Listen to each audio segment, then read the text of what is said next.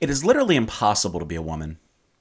You are so beautiful and so smart, and it kills me that you don't think you're good enough. Like, we have to always be extraordinary, but somehow we're always doing it wrong. You have to be thin, but not too thin. And you can never say you want to be thin. You have to say you want to be healthy. But also, you have to be thin. You have to have money. Because you can't ask for money because that's crass. And you have to be a boss, but you can't be mean. You have to lead, but you can't squash other people's ideas. You're supposed to love being a mother, but don't talk about your kids all the damn time. You have to be a career woman, but also be looking out for other people. You have to answer for men's bad behavior, which is insane. But if you point that out, you're accused of complaining. You're supposed to stay pretty for men, but not so pretty that you tempt them too much or that you threaten other women because you're supposed to be a part of the sisterhood. But always stand out and always be grateful. But never forget that the system is rigged. So find a way to acknowledge that, but also always be grateful, right? You have to never get old, never be rude, never show off, never be selfish, never fall down, never fail, never show fear, never get out of line. It's too hard. It's contradictory, and nobody gives you a medal or says thank you. And it turns out, in fact, that not only are you doing everything wrong, but also everything is your fault. And I'm just so tired of watching myself and every single other woman tie herself in the knot so that people will like us. And if all that is also true for a doll just representing women, then I don't know. Also truck nuts. It's Halloween Havoc 1998. This week, nothing good.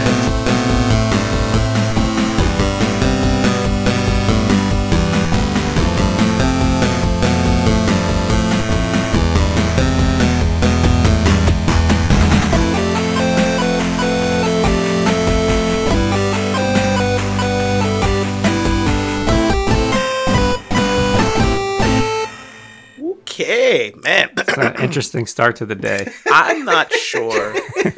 I am equal parts confused and impressed with that intro because you channeled some shit that I didn't know you had in you.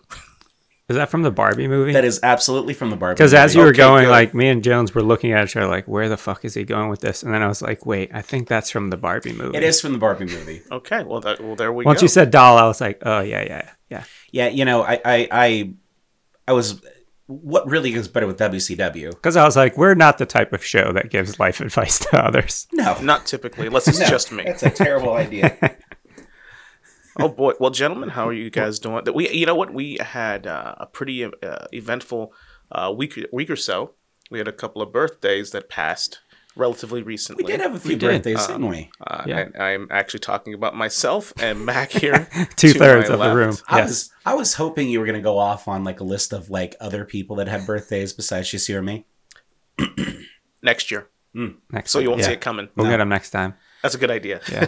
You guys ever like go online to try to find like who's the most famous person that like you share a birthday with? You ever I guys feel ever like do I've that? done that before, but I can't remember now. I feel like once you do it once, why would you have to do it again? Well, I mean, because other people become famous, so like maybe they also share a birthday with you. Like the one that always stuck with me was Usher. Oh, Yeah, he's a Libra, huh? He's a Libra. October 14th, 1976.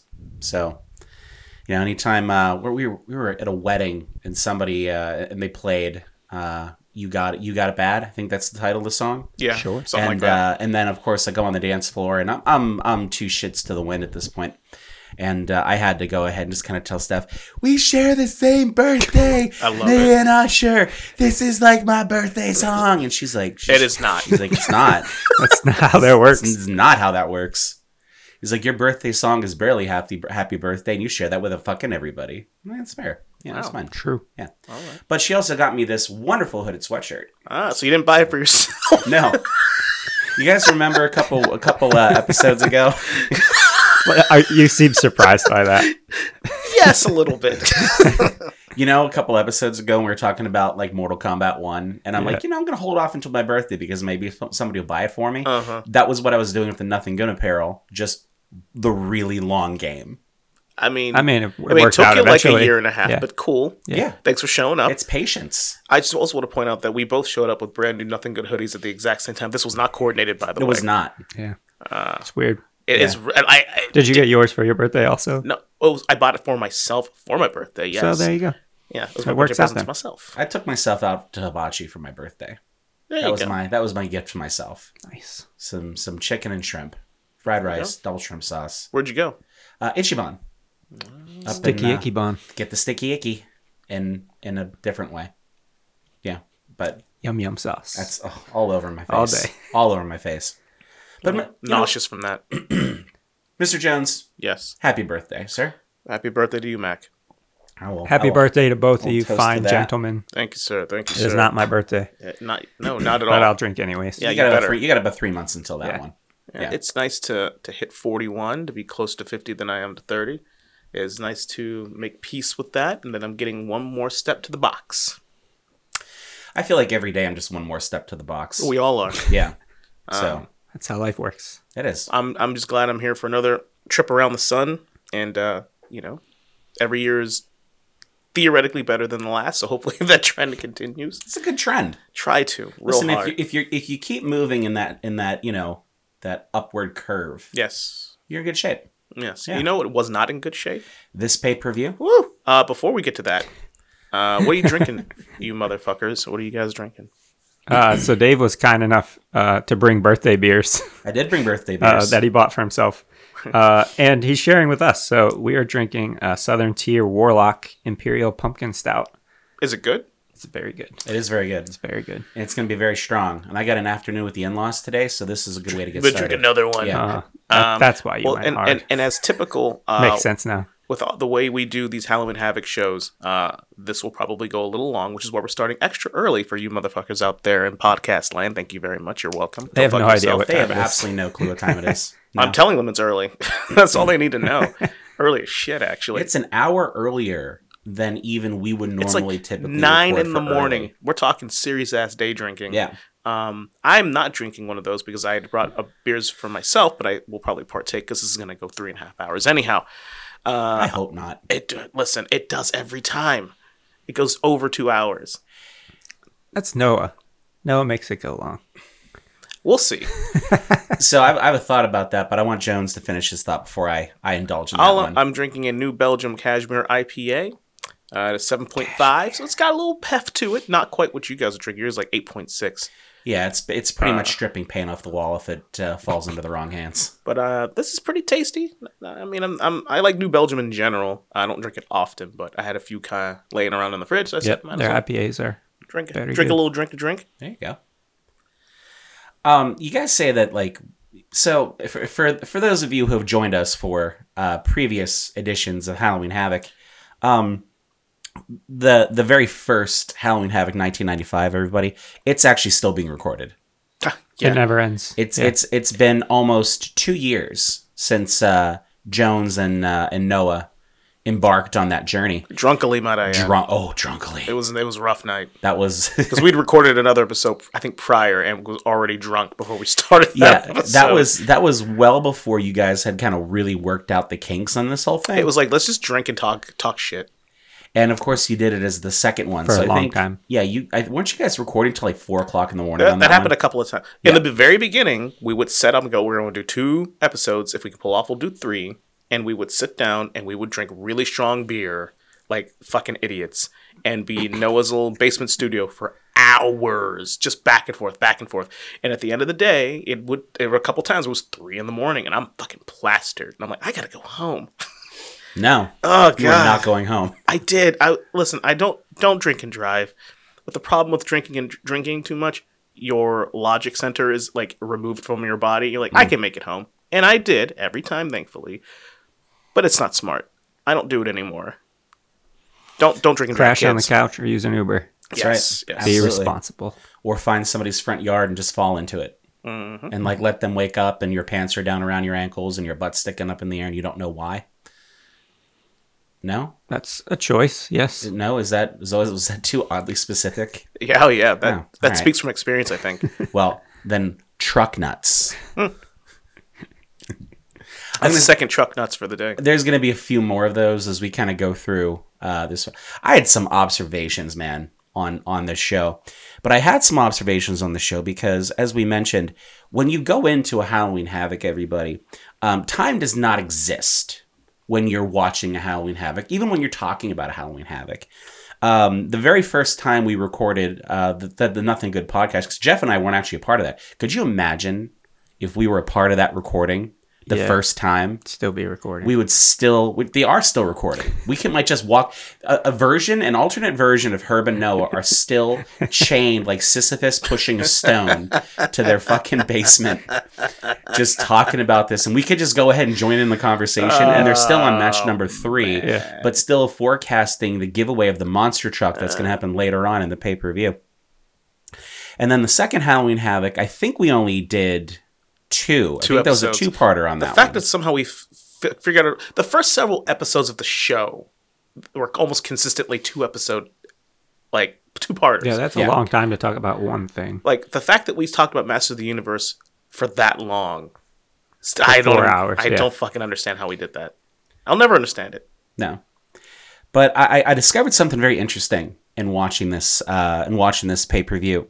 I was about 2.5, 3 hours into watching this pay-per-view.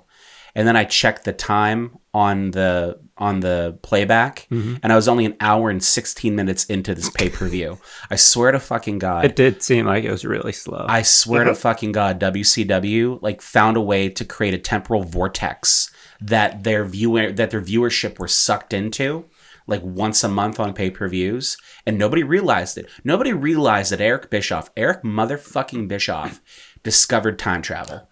Yeah. And they were all fine and good with it until the pay-per-view feed cut out in the championship match, and they had to refund millions of dollars to viewers. That's a whole fucking problem. That fucking happened? Yes. Oh, shit. They replayed it the next day. Yeah, on Nitro. And that was actually one of the only decent matches of the night. Let me tell you something. Holy shit. And we're going to get to it, but there were 2 matches on this entire card that felt like it was pay-per-view worthy. Yeah. Yeah. And that was it. Okay, so behind the curtain, so before we start recording, we're kind of talking and bullshitting a little bit, and Jeff offhandedly says something to the effect of, and I'm paraphrasing, it's like watching a Nitro, basically. And it's a Halloween episode of Nitro. Yeah, there you go. Yep. And it's funny, the very last thing I typed up in my notes at the very bottom was, with the exception of 2 matches, this was Nitro. It felt like Nitro. Yeah, it just felt like a regular Monday night show. It felt like a slightly more special Nitro. Yeah, it seemed like the stakes weren't high. I mean, obviously the set design was there to tell you that it was a Halloween Havoc, but it seemed like there wasn't any sort of gravity to anything that really happened on the show. I mean, they hyped the shit out of a handful of things that we're going to talk about that just did not deliver. And I think there's a couple of reasons why this show felt the way it did. And as usually, I would wait till the end of the show to talk about this, but I'm going to put the context out now. So, historically, if any of you the 6 of you who listen to our wrestling episodes, thank you, by the way. We really do appreciate the 6 of you that tune in. Technically, it's more than 6, but not much more. But it's crazy that our most engaging topic that we pretty much have, for movies, we either will have a similar approach to watching the film, or with Monster Squad, one of us is right and 2 of us are wrong. Okay. But fuck your Dracula opinion. Available in the archives from last week. Available in the archives. Just fucking go back. Just go back one, and you'll come across that one. But shit, that threw me off now because it was so long ago you can't remember. It was that's what Halloween Havoc. That's what Halloween Havoc does. The approach to topics. Yeah.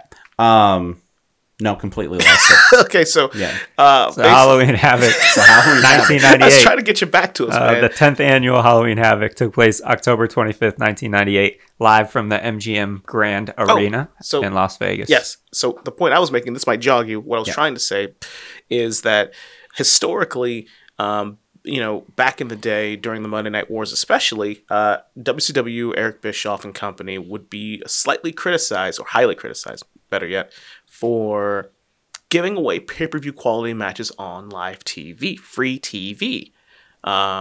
which the WWF, at least back then, didn't do a whole lot. If you want to see like the big match, you had to pay for the pay-per-view or come to the show. But at the end of the day, WWF, the World Wrestling Federation was a wrestling promotion. It was a wrestling company first before anything else. It's a little different now, but it's still, at the end of the day, a wrestling company. WCW was a television company. It was not a wrestling promotion. So they approached things so differently. That's why you had, and I feel we all remember, Luger beating Hollywood Hogan on Nitro for the heavyweight title. And I still mark out, if it comes up on my YouTube feed, I will stop and watch the last minute and a half of that match because that shit was fucking fire. That was great. Or Goldberg beating Hollywood Hogan on Nitro. That should have been on a pay-per-view. That's insane. So I think... Yeah, you are going to see Roman Reigns lose a title on SmackDown. Jeff, you're not going to see Roman Reigns lose a title ever. You might be right. He might die with that shit. He's gonna fucking die with that shit. They're tattooing it on him as we speak. It's a part of his tribal. It's a part of his tribal thing. Actually, probably is technically a part of his tribal tattoos by now. Yeah. But I think, and I was thinking about that last night, that maybe that's why this felt like a Nitro, because Nitros kind of had that feel sometimes. And I don't know. Am I off the mark on that? No, and it's weird because like there's so many promos in this fucking pay-per-view where it's like promo, match, promo, promo. And it's like they're talking to the guys who are on the internet guys on the back, which is stupid. You hear them click-clacking their keys. I'm like, what is happening? And like, if you go back to the episode we did a month or two ago about the first episode of Nitro, the first live episode that they did, that something they kept saying is, this is live. You can expect anything can happen. And I think Shivani and Tenay said that like 5 times during this pay-per-view. Like, we're at Halloween Havoc. Anything can happen. We're live. So expect the unexpected. Well, and I'm like, this feels all so familiar for a Monday night show. Yeah. There's a lot to be said about just what Shivani and company I felt were doing, because I feel like anytime that the card got really fucking slow, they had to really jump in and remind everybody, no, this is awesome. This is great. I mean, that's their job, you're right? You're seeing things. But I mean, it felt, so blatantly obvious. Yes. At certain points here, they realized that like half the matches that were going on in this pay-per-view were total shit. And I've got some great comments about some of these matches as we talk about them. But yeah, it definitely felt that way. And just it was a 3 hour and 16 minute it's such a long pay-per-view. It was a 3 hour and 16 minute, the longest Halloween Havoc of all of the Halloween Havocs was this one. Yeah, most of them came in under about 3 hours. This one came in at 3 hours and 16 minutes by the time that they shut the camera off and rolled the credits, right? Yeah, because WCW is going to WCW, and they're terrible at time management. Oh, yeah.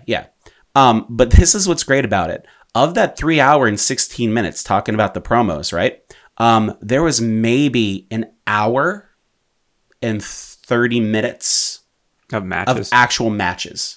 And there's not a single match on this card that was over 20 minutes. Yep, they're all 15 and under. 15 and under, right. Which is wild. And until you get to the last 4 matches, none of them are over 10 minutes. It felt like Nitro. And I'm watching this and I'm like, this I'm getting punked. Like something is definitely wrong here, because I'm doing the math in my head. And I'm 6 matches in. And I'm an hour and 20 minutes into viewing this Nitro. You see, now you got me fucking doing it. Viewing this Halloween Havoc, and I'm like, how the fuck are they going to fill 2.5 hours? This, ladies and gentlemen, is where I go back to Eric Bischoff created time travel, because no fucking way an astrophysicist can watch this and it makes any goddamn sense. Yeah, there was there's a lot of me pausing to look at how much time I had left. I had like the Wikipedia of like the matches set up. I'm like, that many left, huh? Yeah, I definitely did that a few times. Yeah. Neil deGrasse Tyson, if you guys need to figure out how to like break into the 4th dimension, this is it. Watch this 4 times and you're either going to be 20 or 80. So, interesting perspective, as always, Mac. So little extra little layer to the show. I didn't know this until the last couple of years of it. I listened to the Eric Bischoff podcast on occasion, 83 Weeks, which is really, really interesting. He talks about a lot of just WCW, obviously, a lot of TNA stuff, but mostly WCW. So I don't know about you guys, but I was always, as a kid, under the impression that Starrcade was the WrestleMania for WCW every year, because it's Starrcade. Same. Yeah. I believe it was a Dusty Rhodes creation, which is kind of cool too. No, Halloween Havoc was for Eric Bischoff, and he was the executive vice president of WCW. He was the president of WCW, so it was the WrestleMania for WCW. You could have fucking fooled me with this show. Like that. Yeah. Well, so if you just take a 10,000-foot view of this card, and you look at the card, it's not bad stacked, actually. It's a stacked it fucking looks good card, on paper. Right? It does look good on paper. I mean, you have, just to name a few, right? You've got Chris Jericho versus Raven. Yes. Right? Some up-and-comers. You have Disco Inferno running the gauntlet to try to win the Cruiserweight Championship, which, I always think that, for big pay-per-view, you could have multiple matches to, like, build up to something. I think King of the Ring and stuff like that. I'm going to not talk about Fit Finley and Alex Wright at this stage, really, or Saturn and Lodi, or, well, shit, we'll skip a lot of it. But, you had the whole Steiner Brothers thing. You had Nash versus fucking Hall. Yeah. You had, Jesus Christ, Bret the Hitman Hart versus Sting. Just to name a few. Yeah. These aren't even Those aren't even the main events. They're not even the main events. Yeah. It's a strong top of the bottom of the card. You look at this card and you're like, you know what? This feels like it's a big deal. And it feels like it really should be a big deal. Price is Right, Loser, Horn Later. Not so much. Yeah, so I agree. It's a really fascinating watch because I literally, like you said, like you look at this card, because I couldn't remember exactly all the matches, and I went through and I'm looking like, oh man, like just from like a macro view, this shit's gonna be a banger of a fucking show. And it's not even like any of the latter half matches. None of them were, well, except for one, none of them were bad. None of them were great either. I maintain the main event was actually really, really good for who was in it. I maintain that was one of Goldberg's best matches he's had. Yeah, that was and that was, I won't say it was all DDP, but like it was probably mostly DDP. That was a solid match. Yes, for a main event, that was actually match of the year.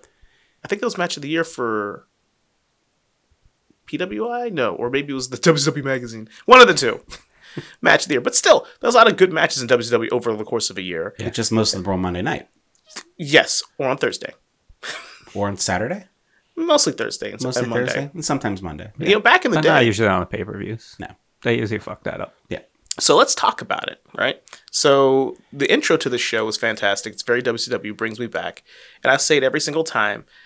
Every pay-per-view we do where Heenan's on it, God damn it, I miss the brain so much. It makes me hurt a little bit. Because I don't get to hear his commentary live, ever again. Yeah. But he's so, even now, or then, in WCW, where he was checked out and drunk most of the time, he's still fucking good. Yeah, he's great. Like, his little fucking quips, little things he just says are so fantastic. But more importantly than the brain, the fucking Nitro Girls.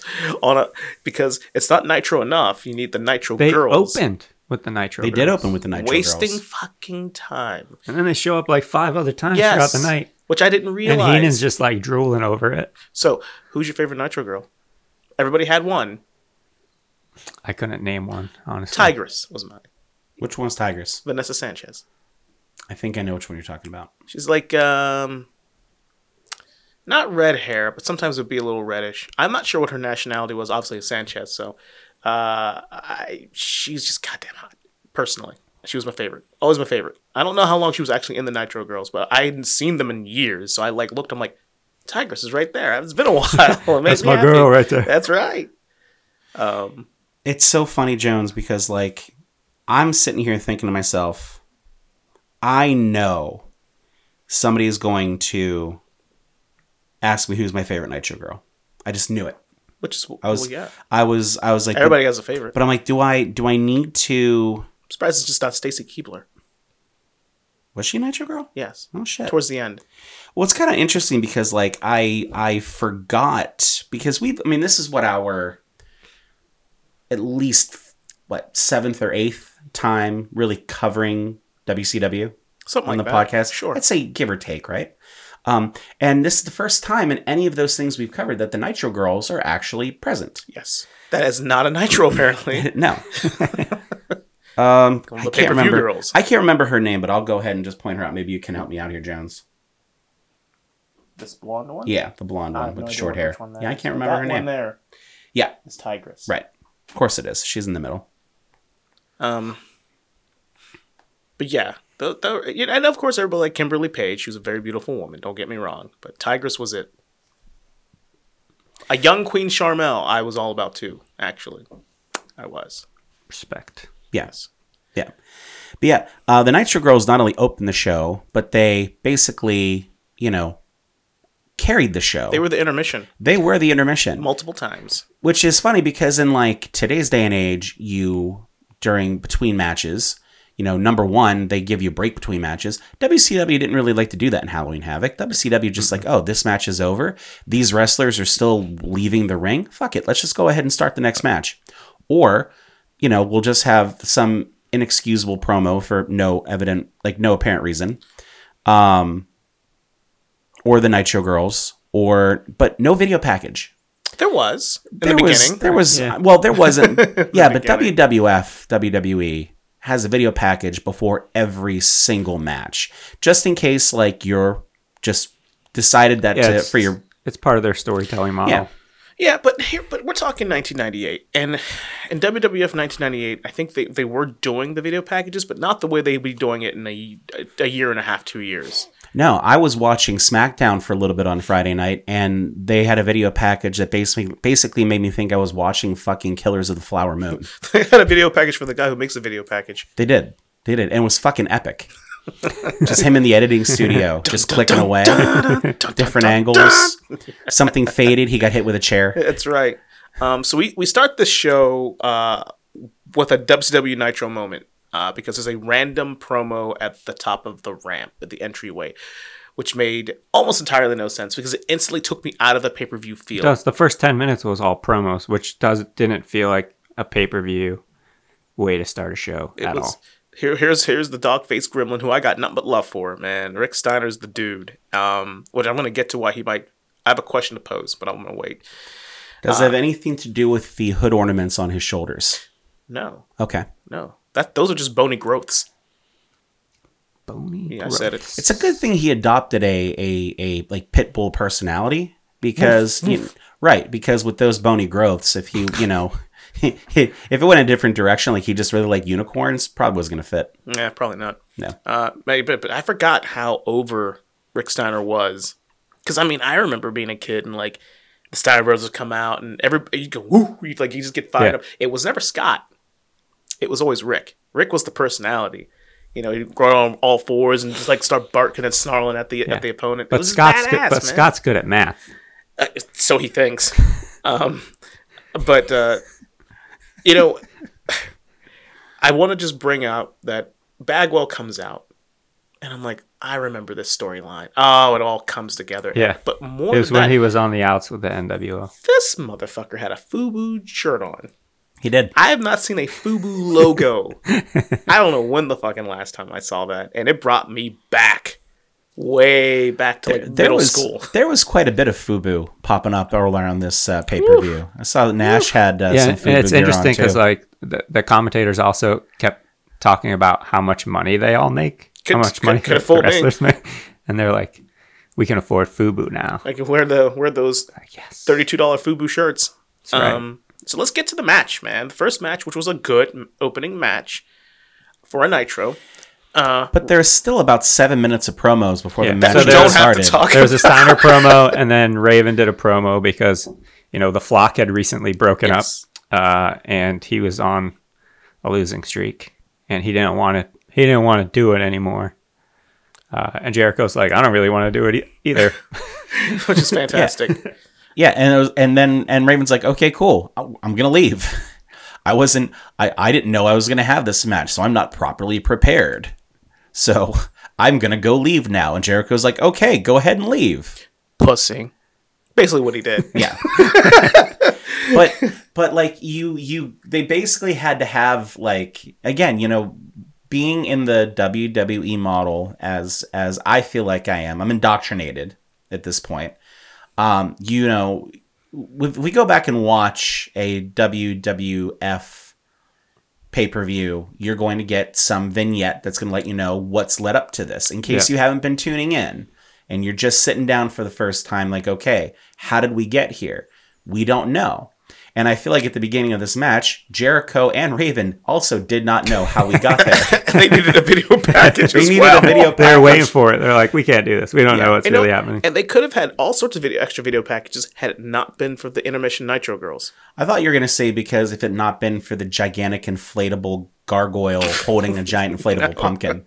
That's how you knew it was Halloween. That's how you knew it was Halloween, because I didn't know it was Halloween. And the Tombstone Jumbotron that used like the shittiest generic Oh my font God. for all their names. my It's so God. much of it was so Yeah. odd. It looked like a video game like background. It did. It did. So, look, Raven is still one of my favorite gimmicks of all time. I agree. And it's unfortunate that WCW didn't know what to do with it. Yep. Like, there could have been, I mean, I know I love gang warfare in wrestling. It's some of my favorite stuff from the early Attitude days, with the Nation and the Disciples and Los Boricuas and DX and the Heart Foundation all at the same fucking time. Like, that's a lot of gang warfare action, right? But it would have been really cool to see a slightly more refined version of the Flock, battling against some version of the NWO, red or black, doesn't really matter. Like, there could have been something to it, except for Lodi. Fuck Lodi. I can't wait till we talk about that. Yeah, so I was like, who is Lodi? I remember was like, Lodi. oh, yeah, he's I fucking remember. useless. But Raven was such a good gimmick, and in ECW, like, it was so perfect. But it was Paul Heyman's creation and Scott Levy's creation, and Kevin Sullivan and Eric Bischoff and the creative committee in WCW, the creative staff, did not know what to do with something that was not their creation. And I think that goes to say a lot about a lot of things with ECW when you tried to move those gimmicks over to the other promotions with other writers that Paul Heyman was not necessarily a part of.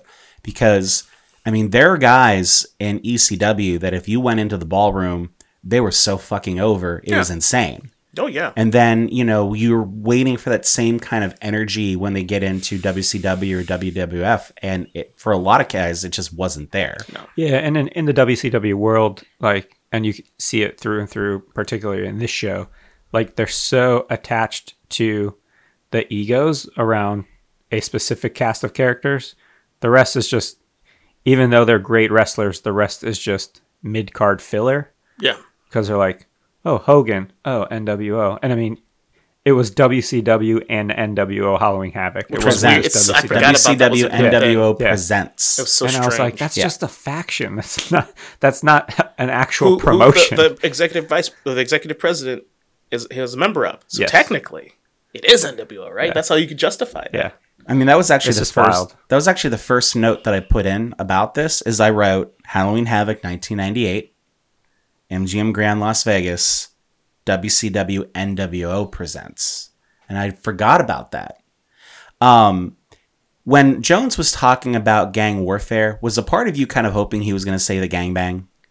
I really enjoyed the gangbang back in the day. I was kind of hoping. Is No? that how you ended up ass up in the I was yard gonna say. Probably.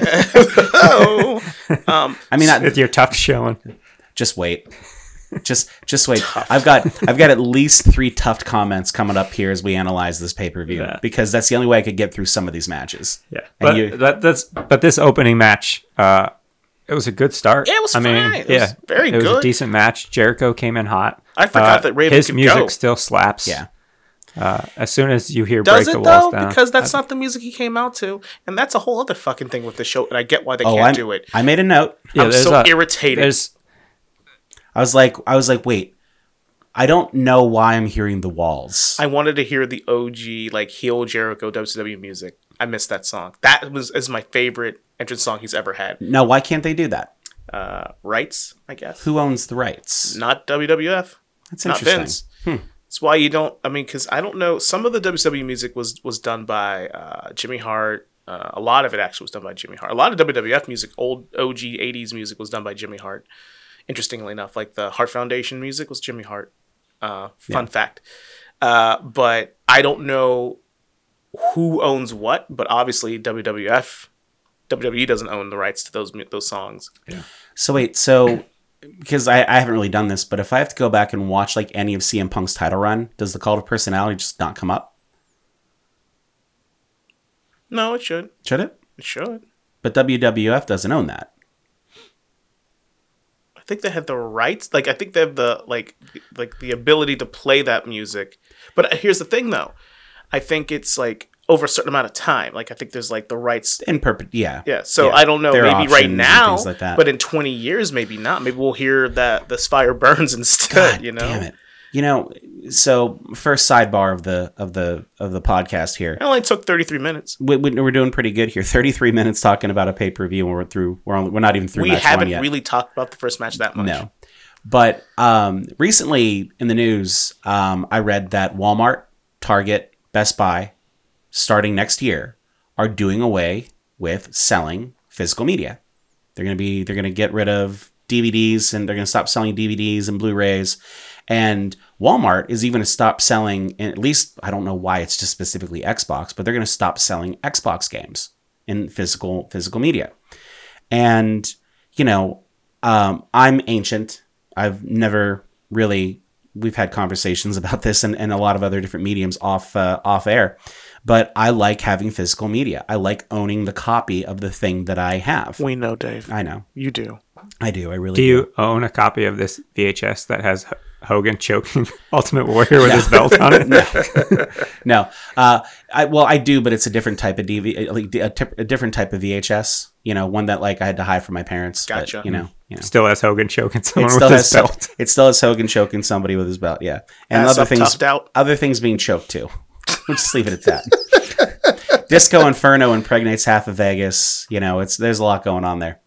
But I'm always a proponent of people actually owning the thing that you're listening to, you're watching, you're playing, because you can't change it. Like if you own it, you can't change it. If there's a copy of it that exists in the world, you can't go back after the fact and alter. You can't take out a joke that somebody thinks is offensive. You know, things exist as they're supposed to. So people can, you know, if it's something bad, you can learn from it. If it's an heir, who gives a shit? Oh my God, Daenerys has a fucking Starbucks cup on the table in Game of Thrones. Well, it's there. You know, it's a goof. We're going to see that. You know, you can't take it out. You can't change it. It is what it is. And for better or for worse. And as we move away from that, I get very concerned about what things are going to look like, you know, that we've grown up with 10, Right. 20, 30.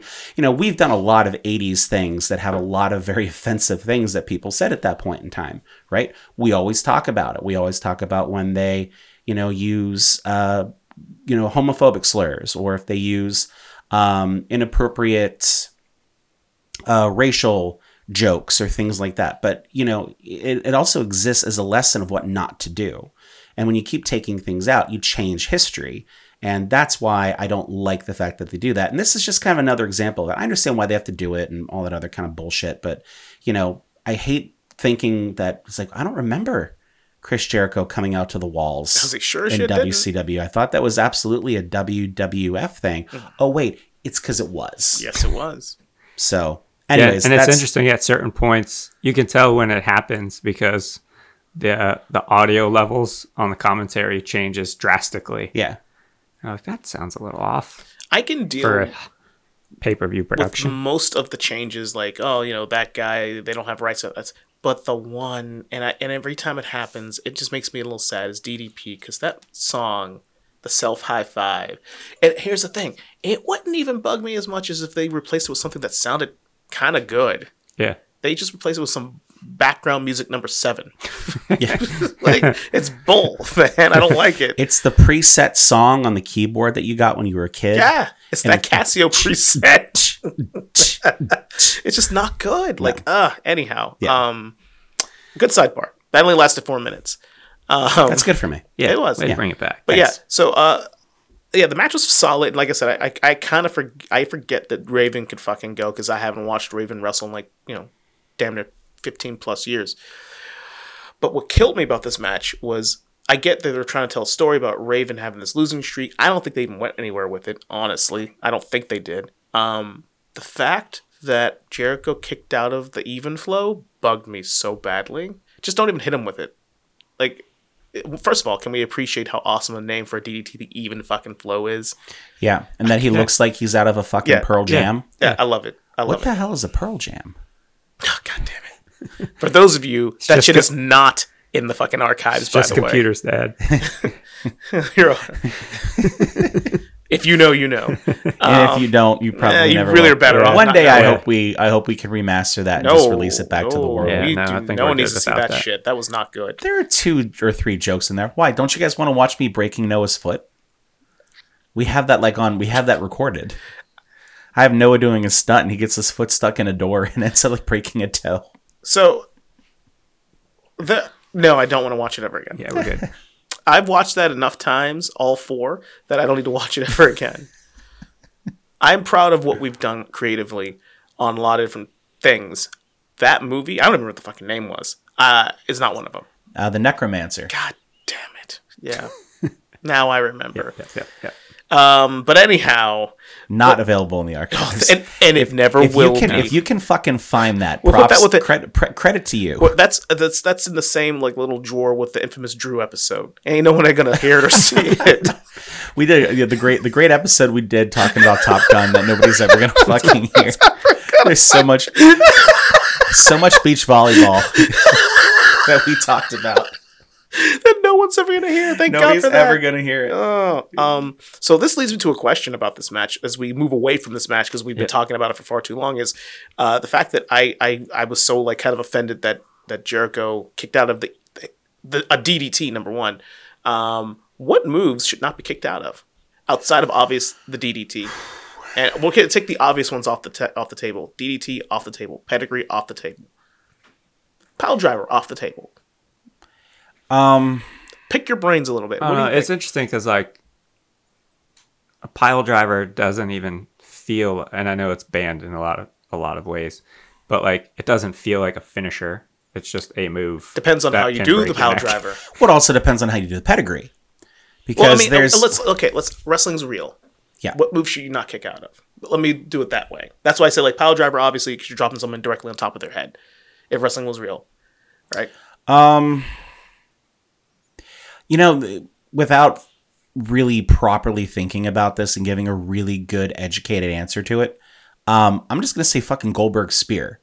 Because legitimately, you should be fucking out of... You should not be able to catch your breath for 3 seconds and he's going to put your ass down.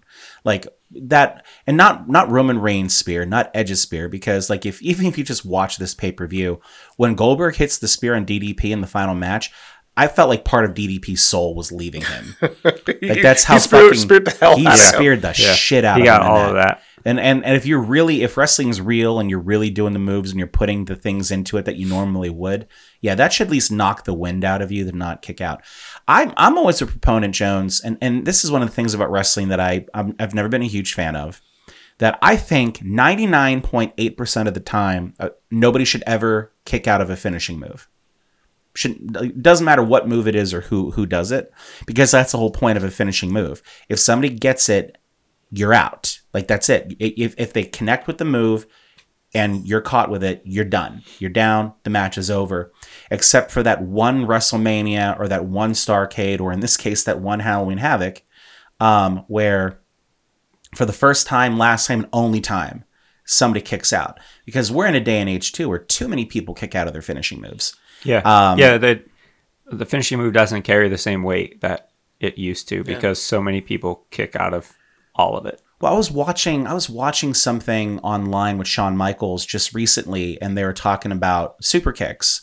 And I think it was a thing with it was Shawn Michaels, I think it was Triple H, and I can't remember who the other guy was that was doing the interview or anything, but they were talking about how, they're like, Shawn, how do you feel now that your finishing move is basically like a middle of the match move for almost everybody now? Like the super kick, everybody. You would use the super kick and just put somebody to sleep. And there's one that wouldn't do it, like CM Punk's go to sleep. That was a shit move. But he's like, how do you feel about that? Like, your finisher is now just Yeah, the Usos do it every opportunity. Exactly. And it diminishes and of course, you would say that finishing moves would evolve over time, and like maybe something that's a finishing move in the 80s, like a Hogan leg drop or a Macho's elbow or anything like that, would not necessarily be a finishing move today. You can make a probably very well-sounding, educated conversation about that. This isn't that podcast, as you can tell by my rambling at this stage. But yeah, I don't like that people kick out of finishing moves. It should be one wrestler kicks out of somebody's finishing move one time for a very specific reason to tell a story, and that would mean something. Everybody who sees somebody kick out, like you said, because afterwards, how many people are going to kick out of it? Yeah, like a DDT in my mind, and it just like it's something that like I thought about, and I'm not the only person obviously who thinks this way. A lot of wrestling fans think this way. A lot of purists think this way, that like a DDT is a finishing move. Period. It is not a thing you do to transition to a resting spot or a false finish. It is you are dropping a human being directly on their head with your body weight and their body weight combined. They should be out. Yeah, your brain doesn't recover quickly from that. But we're in a world where DDTs are just like a forearm to the chin. Yeah. And it when I saw it, but it was not even so much that it was just like, it wasn't a transition move. It was his fucking finishing move. And Chris Jericho, my opinions on him aside, great wrestler, should not have kicked out of the fucking even flow DDT from the former ECW World Heavyweight Champion. From fucking Eddie Vedder. I think he was heavyweight champion ECW. Maybe he wasn't. My point stands. Anyhow, good match. It was fun. It was solid start of the solid match. Opener for Nitro. One of the things as a Chris Jericho, as a Jerichoholic as I am, how fucking great was it just to see the Lion Tamer in its purest form, where it's not just a glorified fucking Boston Crab because nobody knows how to take it, where it's the real Lion Tamer. Yeah, where you got the guy kind of bent up on his neck. Yeah. His back's twisted just the right way. Twisted just enough. Like, to me, that's what the fucking Lion Tamer is. It's been so long since I've seen a young Jericho. I forgot how young he was back then. Like, he's hit such a baby face then. Yeah. It's interesting. Youngin'. It's interesting you say that, because as I was going through this pay-per-view and checking the cards and everything, I was doing a lot of reverse math on a lot of these wrestlers to kind of find out like the median age of what a lot of these guys were. And it's kind of funny that most of them were about our age now. A good chunk of the latter half of them, yeah. Especially the back half of this card. I mean, everybody was pretty much in their late 30s, early 40s. I do not look at us, these people. That's right. In a world, going back to the intro, in a world where 50% of our population has to constantly judge themselves against what they feel has been embedded into them as a sociological norm of appearance. And guys don't usually have to do that. I definitely did that a little bit on this one and be like, no, I don't look like, I might look a little bit like Ming? Rick Steiner. Well, you say Ming? Jesus. Fuck, I wish I wouldn't mind looking like Ming. He's a badass. Maybe a little more like Rick Steiner, and at least the gut area. God. Man, the Steiners are scary strong, Dave. Are you scary strong? I can't wait. I have so many comments once we get to the Steiners too. Okay, well, good. Jesus. Well, let's start making our way there. Let's skim past this Hogan Eric Bischoff promo, which was a good promo from Hogan. Actually, there's a Hogan Bischoff promo, which was pretty decent. Yeah. I mean, it's what you would expect from a heel Hogan and Bischoff promo. It's weird that they kissed. If the people who didn't watch the show and just heard that, they have no context to why you said that. It's actually really funny to me. I said it the way I said it for a very specific reason, because now you got to go back and fucking watch that shit. Watch the show. Watch the show. Horace fucking Hogan. Then, now, and forever, no one gave a shit. No one gives a shit. No one will ever give a shit. I was like, who's Horace Hogan? I remember Horace Hogan. I was like, oh yeah. He wasn't impressive then. I'm sure he's still not impressive. You thought to yourself, did Jones say Hulk I can't even fucking say it. Did he say Hulk Hogan wrong? There's too many H's. Too much alliteration in that fucking family. Hogan. Yeah. Horace Hogan. How dare you have that much alliteration in your family? I hope that wasn't his actual... I hope his name wasn't actually Horace. There's no way it was. There's no way you grow up being Horace Hogan and not just get the shit beat out of you. First of all, every day in the playground. It would be Horace Balea, which is even worse, actually. But I hope it just wasn't. I hope no one's name is Horse that it lives today. Could you imagine like the Balea parents being like, oh yeah, I'm gonna name my first child after a Marvel comic book character, and the second child's gonna be named after an Egyptian god. Well, that was his nephew, but same difference. Well, yeah. No, I can't imagine that. And it was his nephew from his dead brother. Yeah. Which made the beatdown even worse. So let's talk about Wrath and Ming. So I'm not going to talk. This match was 4 minutes and 23 seconds long. I'm not going to talk a lot about it because I always enjoy Ming matches. Not because Ming matches are fantastic, because it's fucking Ming. It's Haku. Ming. It's King Haku. And the fact that this man, every time he's on a show we talk about, I'm just in awe of how much no one fucks with this guy. Yeah. Because he will scary. fucking murder you. He's scary. He's gripped people by their fucking lower mandibles and cracked teeth out with his bare fucking hands. Do you know what kind of fucking strength you have to have with your grip to do that to a person? No, I don't. He's popped eyeballs out of the sockets at airports. Do you understand what that means? Yes. Motherfuckers go to prison for that. Not me. He went to the Gold Corral afterwards. He went hard on that buffet. It was $4.99 at the time. I want to make one. Okay, so everybody who listens to the show, if you're a wrestling fan, you've heard a Ming story or two. Please go out of your way to look up Ming stories. Every wrestler, if you just YouTube it, has Ming stories, and they can't be exaggerated because they're always like the same. Like he almost murdered the guy.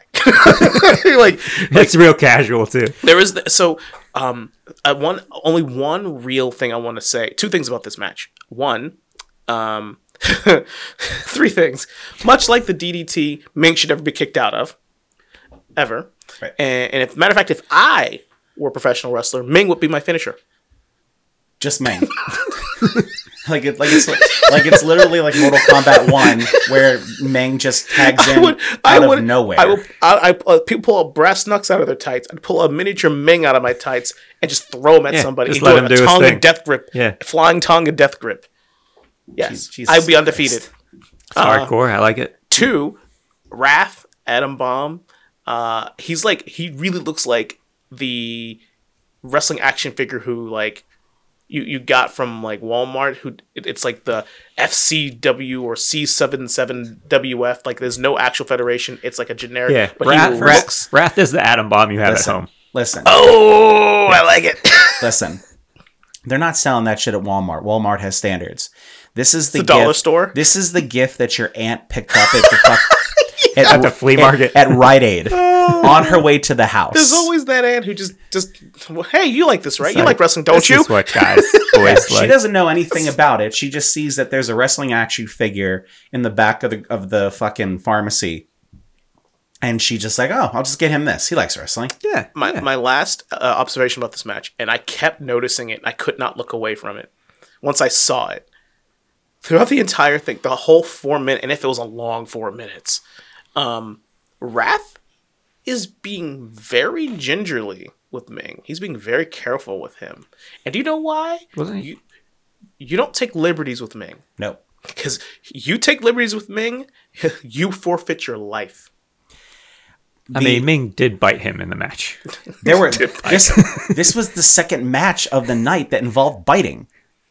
There's a lot of that. There's a lot of there was because Jericho got bumps. Jericho got bit by Raven in the first match, yeah. But just regular biting, no nipple chewing.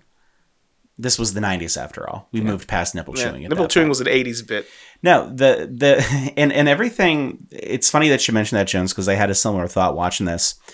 Every match that you watch in this pay-per-view and probably any match you watch in wrestling, you would believe that wrestling is not real. Unless you watch somebody wrestling Ming.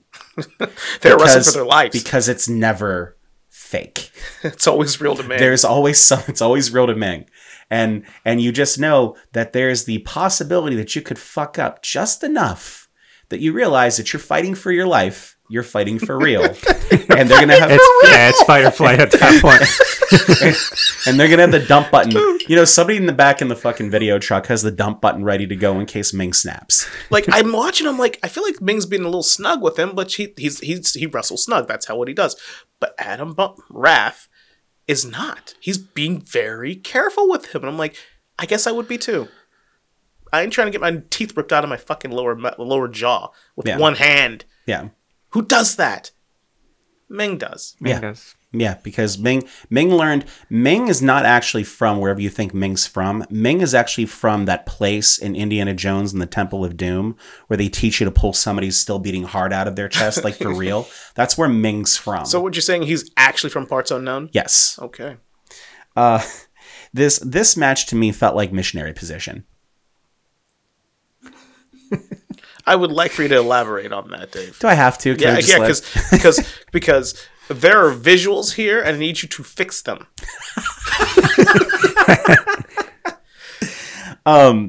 It felt like at the end of this match they couldn't cut away fast enough because it was just so vanilla and it was so plain. Oh my God. And the entire purpose is that you've got Wrath, who looks like somebody you would think could be a potential superstar someday.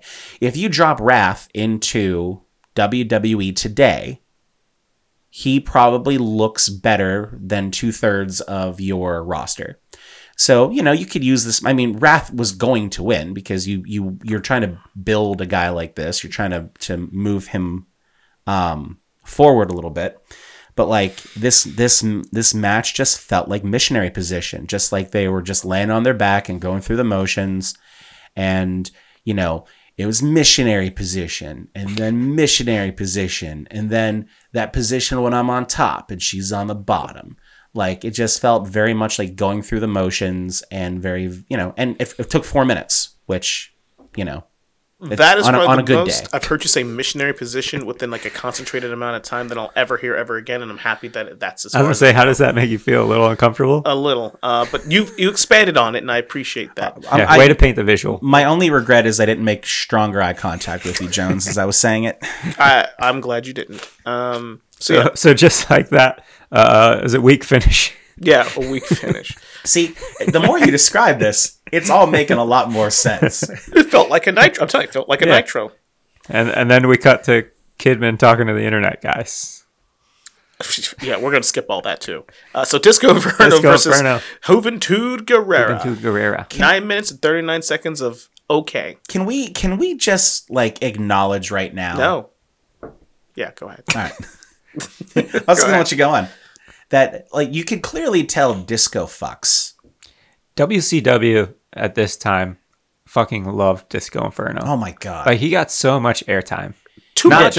Not just on this pay-per-view, but on their shows in general. Like I wonder how many illegitimate children he fathered in his 3 days in Vegas pre and post this pay-per-view.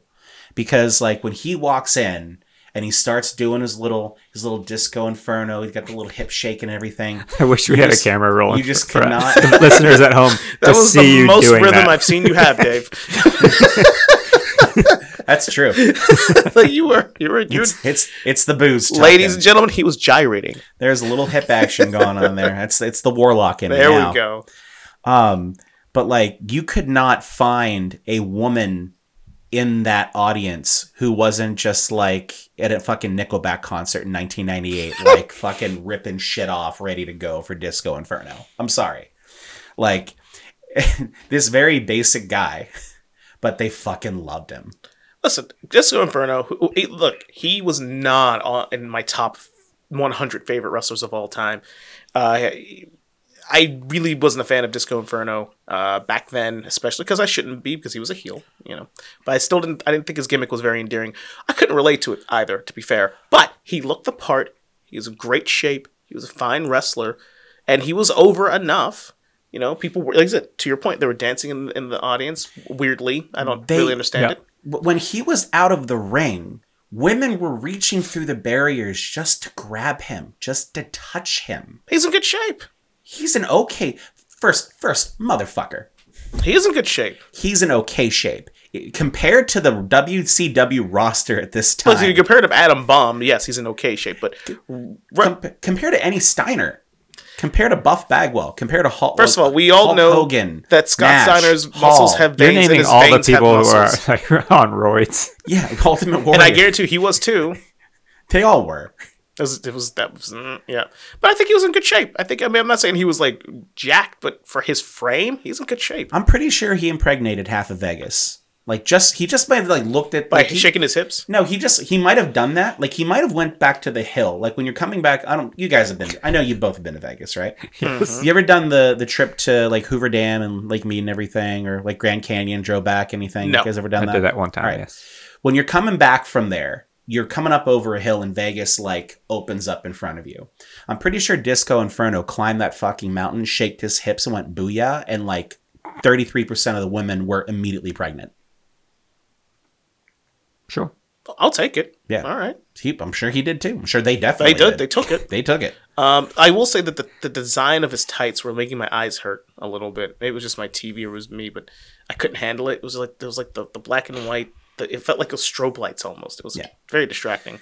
I'm glad that when it happened, the announcers called it out. When Mike today said poor weight distribution on that pin, I fucking lost it. I was like, you know what, Mike, that's a good call, man. The professor strikes again. You are not bad at your job, sir. He is. That's a good call. I enjoyed so much during this match of this being like, if Disco only ever wanted to take this seriously, he could be so good. But look at him. This is where you gotta I feel like they were coaching him during the match, even though he couldn't hear them. But it's like when you're watching a sporting event of any type and you're just screaming at the TV hoping they hear you. Yeah. That's like during this entire time they're just like, come on, Disco, this is where you pin him now. Don't let him get off the hook. I felt like that was a third of the match when he wasn't trying to impregnate half of Vegas. Also, the audacity of this man to do the fucking Macarena mid-match. God damn it, that was so not good. The audacity of the 90s to allow this to happen. Oh, it happened. And It was happening deal. a lot. The audacity of pre-9/11 America. Oh, man. Fuck. That was a different time. It was a different time. Hoovy is like a... Go on. He didn't even do it right. Is there a right way to do it? Yes. I think it's all wrong, man. Probably is. It's all wrong. It's all bad. Hoovy's like a standard WWE cruiserweight, which is all. It was cool to see him wrestle. It was weird seeing him without a mask. It's always weird seeing him without a mask. Yeah. It always throws me off. Probably for him too. I feel like he wakes up and the mask is on. Yeah, and this match had a little more weight to it. The winner got to face Billy Kidman later in the night. Yes. Wait, are you sure that's not a pun in the fact that Disco was not really a cruiserweight? I mean, he's bigger than most cruiserweights, yes. They were saying that a true. lot during the match. She was like, "This guy isn't a cruiserweight. I don't know what scale he got on. But he's not making weight." He got skill from Wish, apparently. But yeah, fine match. He was a staple in 90s WCW. Disco Inferno was. Yep. And again, crowd reacted, and that's the important part. It was an average match. It wasn't great, So wait, but it wasn't terrible. Go ahead. Can I tell you guys that for my life, I was mistakenly calling Juventud Guerrera Juventud Guerrero, and One letter makes all the difference. I thought that he was related. He is not to the Flying Guerreros. No, Nope. he is not. No. And when I was looking over the match card, and I went, "Oh, after all this time, Well, now you know. change things." You're like, is that a different guy or same guy? There's a different guy named Juventud Guerrera. Yeah, that was my bad. So It's like not a part of Chavo and Eddie. nope, he's not related to Gory. None of them motherfuckers. None of them. No. So we're gonna. God damn it. Scott Steiner's promo is what it is. Scott Steiner, you meet a muscle with eyes. Yeah. The muscles genetic have veins, freak. and his veins have muscles. He is like he's a full on genetic freak, big booty daddy. All my freaks out there, holla if you hear me, that sort of thing. Jones, as you said, his veins have muscles and his muscles have veins. I actually have that note written down verbatim that way when we get to the match, when we get to the Steiner Bowl. There are a few jokes that I've ever said in my life that have stuck the landing like that joke stuck. Mm-hmm. That joke stuck like 14 years ago. It's still out there in the world. Jones, I'm gonna show this to you right now. He's unzipping his pants. Scott Steiner's muscles have veins. His veins have muscles. Listen, it's accurate. I wasn't lying when I said it. No, and I'm pretty sure you've said that before. That's what I'm saying. That's what I mean. I said that. I said in your head. I said that joke like fucking 15 years ago, and living, it popped you when I said it. Living rent free in my head all of these years. I said that shit to you when we were living together. I know, man. It came so fucking naturally too. Because it's just in your brain. I've moved in. Yeah. So I've been wanting to get to this match because you watch wrestling long enough and you like study it and you get into it and be like me and like listen to a lot of wrestling podcasts and when you're driving, your commute and things like that, you start picking up on things. You start learning things you didn't know how things worked in wrestling matches. So Fit Finlay versus Das Wunderkind, Alex Wright.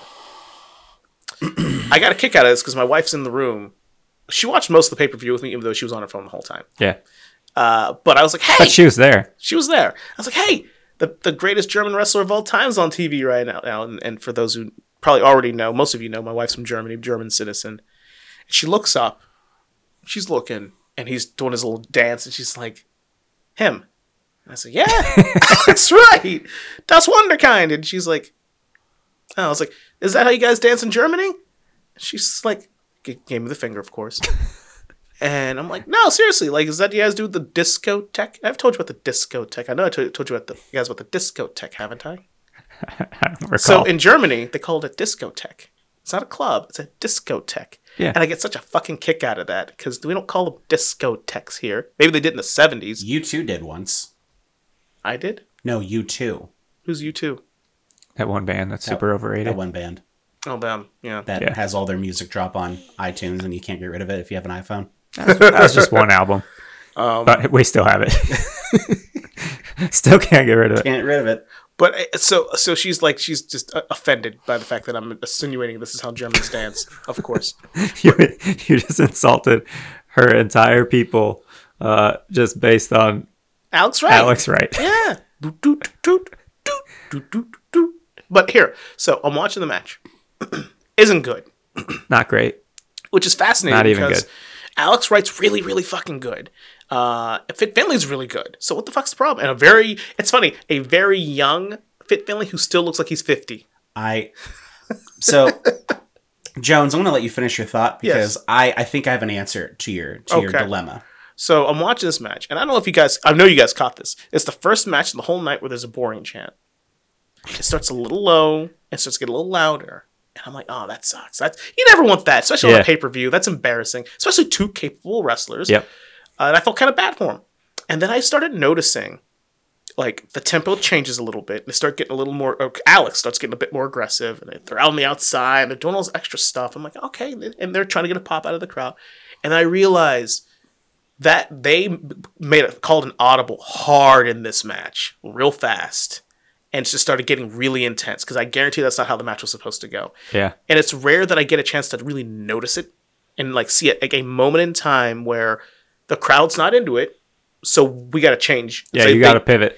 They literally pivoted, and although the crowd still did a little boring, but it was less prominent. I think the crowd got a little more into it. But I love that because that's professional wrestling. Like, to know, like, people are like, oh, it's all scripted. You just got to go. It's choreographed. Like, in a sense, yes, but like the ability to just change on the fly and make decisions like that is like a real skill, and not all professional wrestlers. Especially like if you're new, if you're pretty green, you don't know how to do that. Right. And especially in a match that's only 5 minutes. Jesus Christ. A hair over 5 minutes long. They got a lot in those 5 minutes if you think about it. To go off the rails from a fan perspective so quickly, it's like, oh shit, it's only going to get worse unless we make it better. Yeah, and I love that's because like it happens a lot and we don't necessarily notice it because if they're good enough and we're engaged enough, you don't notice it. Yeah. But this match wasn't good in the beginning, so there was like a quick change and they just went in a different direction. I like that. That actually kind of made it one of my favorite matches because I got to see it happen.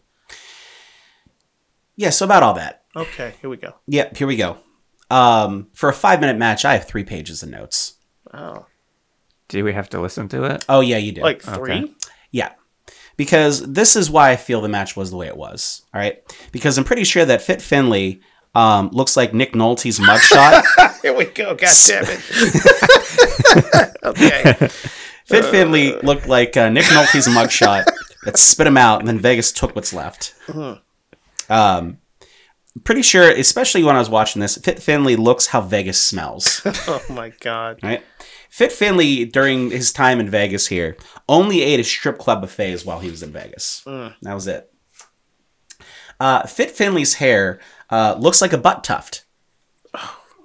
Yeah, I can't unsee that now. First one. It was from the state of... there's a second one. We actually skipped over it from the Bagwell promo, and we're going to come back to that when we get to the Steiner match. Yeah. Fit Finley's hair looks like a butt tuft from the state of Michigan's Prettiest Butthole contest. Scott Steiner rated it a 6.5 bicep flexes out of 10 butt tufts. What the makes fucking sense. I love it. Rumor has it that if you open up a box of Lucky Charms at the Flamingo, Fit Finley will appear for a match. One thing I love about this show, not Halloween Havoc, but nothing good, is when Dave fixates on something and he writes 3 pages of these fucking one-liners. He's done it with fucking Dan Savran. He's doing it my now favorite. with fucking Fit Finley. And we're fucking here for it, so please continue. Yes. So the fans were chanting boring during the match. That's not good. Clearly, none of them were present for Finley's 3-day rager. That saw him try to impregnate the mom. Not the mom. The MGM Grand Lion prior to the show. Jesus. He's just up there trying to mount that thing. Fit Finley's Halloween Havoc bender was the basis for the entire Hangover trilogy. All of it. The second one in Bangkok, that all occurred with Finley, a leper, a pimp, and a wrestler that would later be known as Hornswoggle over a 24-hour period at Circuit Circus. Oh, you thought I was going to say Treasure Island. That's how fucked up it was. Oh, God. Fit Finley, I'm pretty sure, is 700 years old. More people went to the bathroom during this match than Disco Inferno fucked and fathered while he was in Vegas. Seriously. It looked like the elevators at the Mall of America in the first Monday Nitro, except there were no escalators. To say that Fit Finley sweats Guinness would be too easy. Guinness sweats Fit Finley. That's all I got. Yeah. Well done, sir. Thank you for that. So when you said you had a lot of notes for this show, it was really just Fit Finley. Listen, as soon as I saw the beginning of this match and it was so fucking boring, my mind just took me to a place to like try to get through it. And then it actually took me about half an hour to get through this because I just kept pausing it as more things popped in my head to say about Fit Finley. Okay. Yeah. Well, I'm glad you gave us that. I feel like I'm a better person for it. That was better than the match. It was also better than the next match. Yeah. Oh my God. Lodi versus Saturn. Did anybody like notice that Lodi looks like the lead singer of the band Crazy Town? That he looked like Shifty Shellshock. Wait, that's his name? That's his actual name, which might actually be better than most ring names, especially better than a ring name Lodi. Idol. It's backwards. Is that what it is? Yeah. Oh, fuck. Yeah, just don't fuck with his signs, man. Don't fuck with his signs. Yeah, it's Idol. That's all he wants. If you were to tell somebody to like look up the 90s to get an idea what the 90s looked like, it would be Lodi. It would be. It probably would be. Yeah. Yo, so first thing I typed up here was how useless was Lodi in 1998. Pretty fucking useless. And here's the thing. I don't know how much actual ring experience, I don't know his real name, but Lodi has on a big stage. But he was not ready for Saturn. He looked lost as fuck that entire match. He did not know what to do. It was awkward. It was not only awkward, but can we take a moment to like just point out that both Lodi and Perry Saturn looked like they were playing for Average Joe's Gymnasium in the first match of the Las Vegas Open? Listen, like they clearly got the wrong box and it was just the S&M gear. Yeah, and that's what they had. My first note was, what the fuck is Perry Saturn wearing right now? He dressed like... Remember that time we were in Houston? Yeah. And... Go ahead, Jones. Tell the story. Look, and I'm not telling the story. That's for offline. I think the listeners want to hear this. No, if the uncut version of this episode, maybe they'll hear it. We'll get a Patreon and we'll tell stories we can't actually tell on the air. He looked like he was in that. Oh yeah, he was definitely on stage. I'm like looking and I'm just like, Perry, you're a badass. Like you're like a military paratrooper. Why are you dressed like this? Yeah, an S&M chainmail vest was an interesting choice. That was the best. It's a bold the hat choice. together was just such a strange combination. We can't say anything about the hat because the hat was paying tribute. I get it. The combination together with the chainmail vest. Listen, you might even get away with it if it's the hat and the vest, but the goatee just clearly filled in. Yep. He and look, I'm gonna tell you right now. Lifestyle choices are lifestyle choices. You ain't gonna get no judgment from me. That's absolutely correct. If you want to be into the bondage S&M business, brother, sister, they, them, whatever the fuck you are, man, I got nothing but love for you. But, whoo boy, I didn't expect to see it on Halloween Havoc in that moment. I was like, shit. Yeah, you expected like him to be on a leash and somebody escorting him down. It just threw me the hell off. And I'm like, it didn't fit weird. his gimmick. It was a weird choice. It just didn't even fit him. Like that, it was just so odd combination of things to wear. Yeah. And again, Perry Saturn, I don't know how familiar you guys are with Perry Saturn. The Pit Bulls. Remember the Pit Bulls? And the Eliminators and all those guys in ECW. Perry Saturn and Cronus. I think John Cronus were a badass tag team. Perry Saturn is no joke. He will murder somebody. He's a really badass guy. Can you imagine being murdered by Perry Saturn while he's wearing that? No, I can't. This man, one of my favorite finishing moves of all time was the Death Valley Driver, which I was so nice to see again. But Saturn's one of those guys who probably could have made a bigger play in WCW. It just didn't. He was too small, too short. They call what Nash called him the vanilla midgets. Him and Benoit, Malenko, and Guerrero. Yeah, he referred to them as vanilla midgets. Which I don't know how to feel about that, but everybody's small to Kevin Nash. Yeah, pretty much. But yeah, the match it was 2 minutes and 10 seconds too long. And it was only 3.5 minutes. It was actually 3 minutes and 50 seconds. I actually thought it was 3 minutes and 50 seconds too long. It was just not good. It served no purpose. It was a Nitro match. It was a random Nitro match. Mid-card Nitro match. Yeah, Saturn wins by pinfall, and nobody seemed to notice. No, not even Lodi. No. He was there. He was at the receiving end, and he still doesn't even know that happened. What's funny is that the Alex Wright Fit Finley match and the Saturn Lodi match, if you combine the time of those two, it is still shorter than Hogan and Warrior actually starting their match. That's fantastic. Again, fucking Halloween Havoc fucks with time. It does not care about what you have to do the next day, or in your evening, or for the rest of your life, because it is going to go, and it's going to be cold, it is going to be bleak, and it is going to occur every day for the rest of your life. That was dark. Not as dark as fucking Saturn's goatee. It was very dark. It wasn't dark? This Cruiserweight match. I thought you were going to say the Neon Nitro Girls.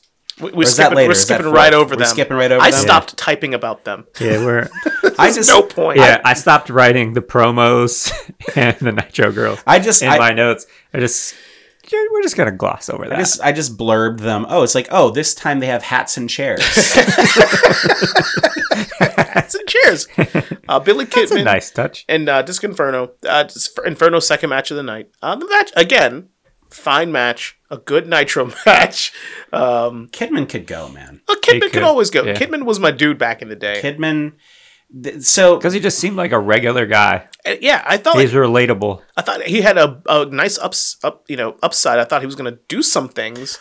Well, I mean, you would think that because during the entire match between Disco Inferno and Kidman, all they fucking did, Shivani and Heenan and everybody saying, he's only 23. Can you imagine how much better he's going to get? They just kept saying that over and over and over again. And rightly so, because Spoiler alert, He doesn't. He doesn't. No, to be fair, he does have a feud with Hulk Hogan like a year later. Yeah. Or 2 years later. So, I mean, granted, it was a short-lived feud, but it's still a feud. Did you have a feud with Hulk Hogan? No. I didn't. Mm-hmm. He wouldn't with me anyhow. I said it. Touche. I said what I said. Facts. Did you guys notice that Disco came down to the ring with his cum rag? Yes. Here we go again. Yeah. Yeah, just in case he came over the crowd. In case none of you knew, Kidman was married to Tori Wilson for like 5 years. He was. Which... And together for like 8 or 9 years. God bless him. Good for him. You know? Talk about punching up. Yeah. Punch out of your weight class. So when I watched this match, the first thing I thought about is how usually in like WCW pay-per-views, like previous Halloween Havocs, they were giving away shit. You know, whether it be like a Slim Jim giveaway with a monster truck or just another general giveaway of a monster truck. 6 people in the United States have monster trucks they can't do anything with because of WCW. Yeah. So when I was watching this, I was thinking, besides crabs, what else was WCW giving away that night? Your mind works in weird fucking ways. Yeah. And I love it.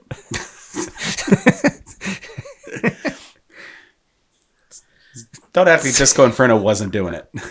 So, the match itself, again... Well, wait, hold on a second. Fuck. Scott Steiner just went ahead and fucking told the entire crowd he's ready to fuck that night. Yeah. Oh, man. He was talking about he was going to be getting down. Yeah. He's going to be raw dogging that night. Yeah.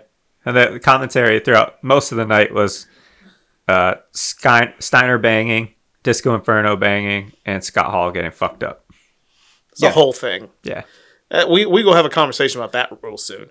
I enjoyed this match. I enjoyed the pace of this match. It was a solid match. It It was a solid match. I enjoyed the pace. I thought Kidman carried it, and rightfully so. He should have. He also didn't wrestle earlier that night.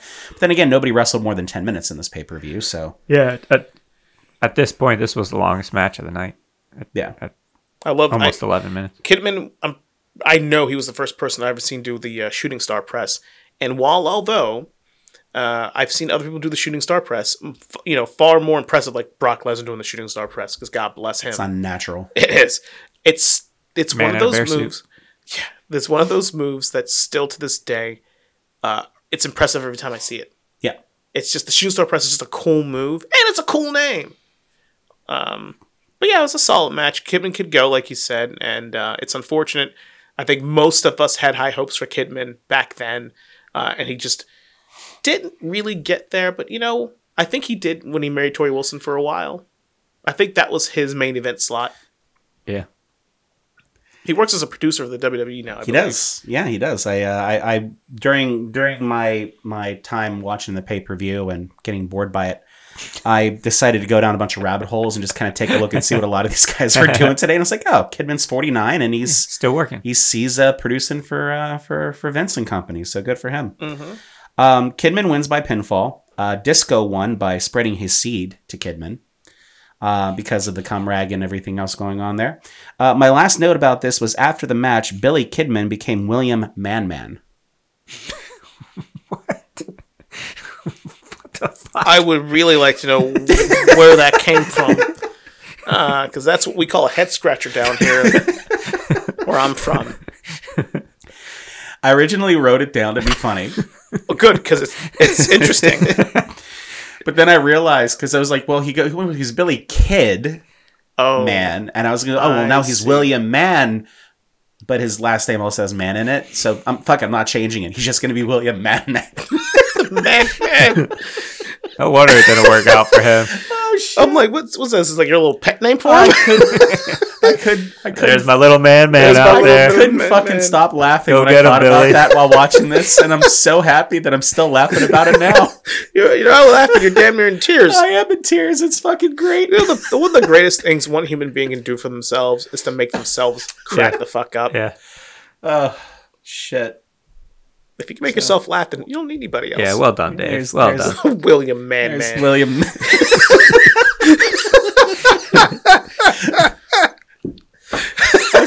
I was thinking about Scott Pilgrim versus the World when he's young Neil, which I think is one of the great fucking jokes in all of a sudden. He's not Neil Young, he's young Neil.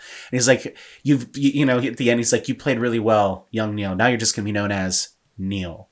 So in my head, that's how, Billy Kidman, you did so great in this match. Plus you were in a tank top and there's no way that Disco Inferno didn't get some DNA on top of you. So you're not leaving this match as William Kidman. You're leaving it now as Billy Kidman. You're leaving it as William Man. Works. It does. Speaking of Man. You've earned your keep. Jesus Christ. Speaking of Man. We got some Steiner action coming up. Some Steiner on Steiner action. So the steroid budget for the pay-per-view just really picked up. So of all the matches up to this point, this is the only one that really had like the build-up. Yeah, there were stakes. Yeah, that felt like it meant something. One, it's brother versus brother with the Steiners, who had been in wrestling for a long time and had always just been known as the Steiners. Yeah. And Rick was always in the shadows because of Scott's off-the-wall fucking personality and roid rage. They also added stakes that night that if Rick Steiner and Buff Bagwell won, then the Steiners would have to face each other one-on-one for 15 minutes. And to the shock and surprise of no one, fucking Buff Bagwell did a 360 on Rick Steiner. 180. Sure. We'll that go too. 180. Because I feel like you did a 360, be back. Oh, it'd come back around. Wouldn't it? Yeah. I'm using Steiner math. Oh, you are definitely using Steiner math. 80% of the time. It's 50% of the time. And then I did a 360, and then you'll be facing yourself in the West, Palm Beach, North Carolina. That's right, Judge Judy Bagwell. My stomach hurt a little. I feel confident that Scott Steiner would absolutely be judge number 1 for the prettiest butthole in Michigan competition. He would be wearing his Hall of Famer ring too. He absolutely would. There's no way he wouldn't. They are from Michigan. Oh my god! Yeah. There's no way. Like, it wouldn't take much either. Just promise him like a bottle of bronzer and like some bleach for his hair. A bucket of fried chicken. He's in. He's fucking there. It's protein. And he's probably wearing the chainmail too. I feel like he'd have to. Listen, I know, and you know, and I know that you know that shit was ridiculous looking. But every teenage boy wanted it, just so you could have it and walk around with the fucking the Ray-Bans and the chainmail helmet. Yeah, fucking Ray-Ban. To me, like, if you wanted to like tell somebody what wrestling was about and just didn't want to give them any words, you just want to show them a picture. You don't show him that big booty daddy. You show Scott Steiner in the chainmail with the Ray-Bans on, just with his fucking muscle on top of his muscle. It's just like. It's like a fucking Russian nesting doll of muscles just popping up off of his arm. The tip of his fucking bicep muscle is like a little knot. I know. Like, brother, that's not normal.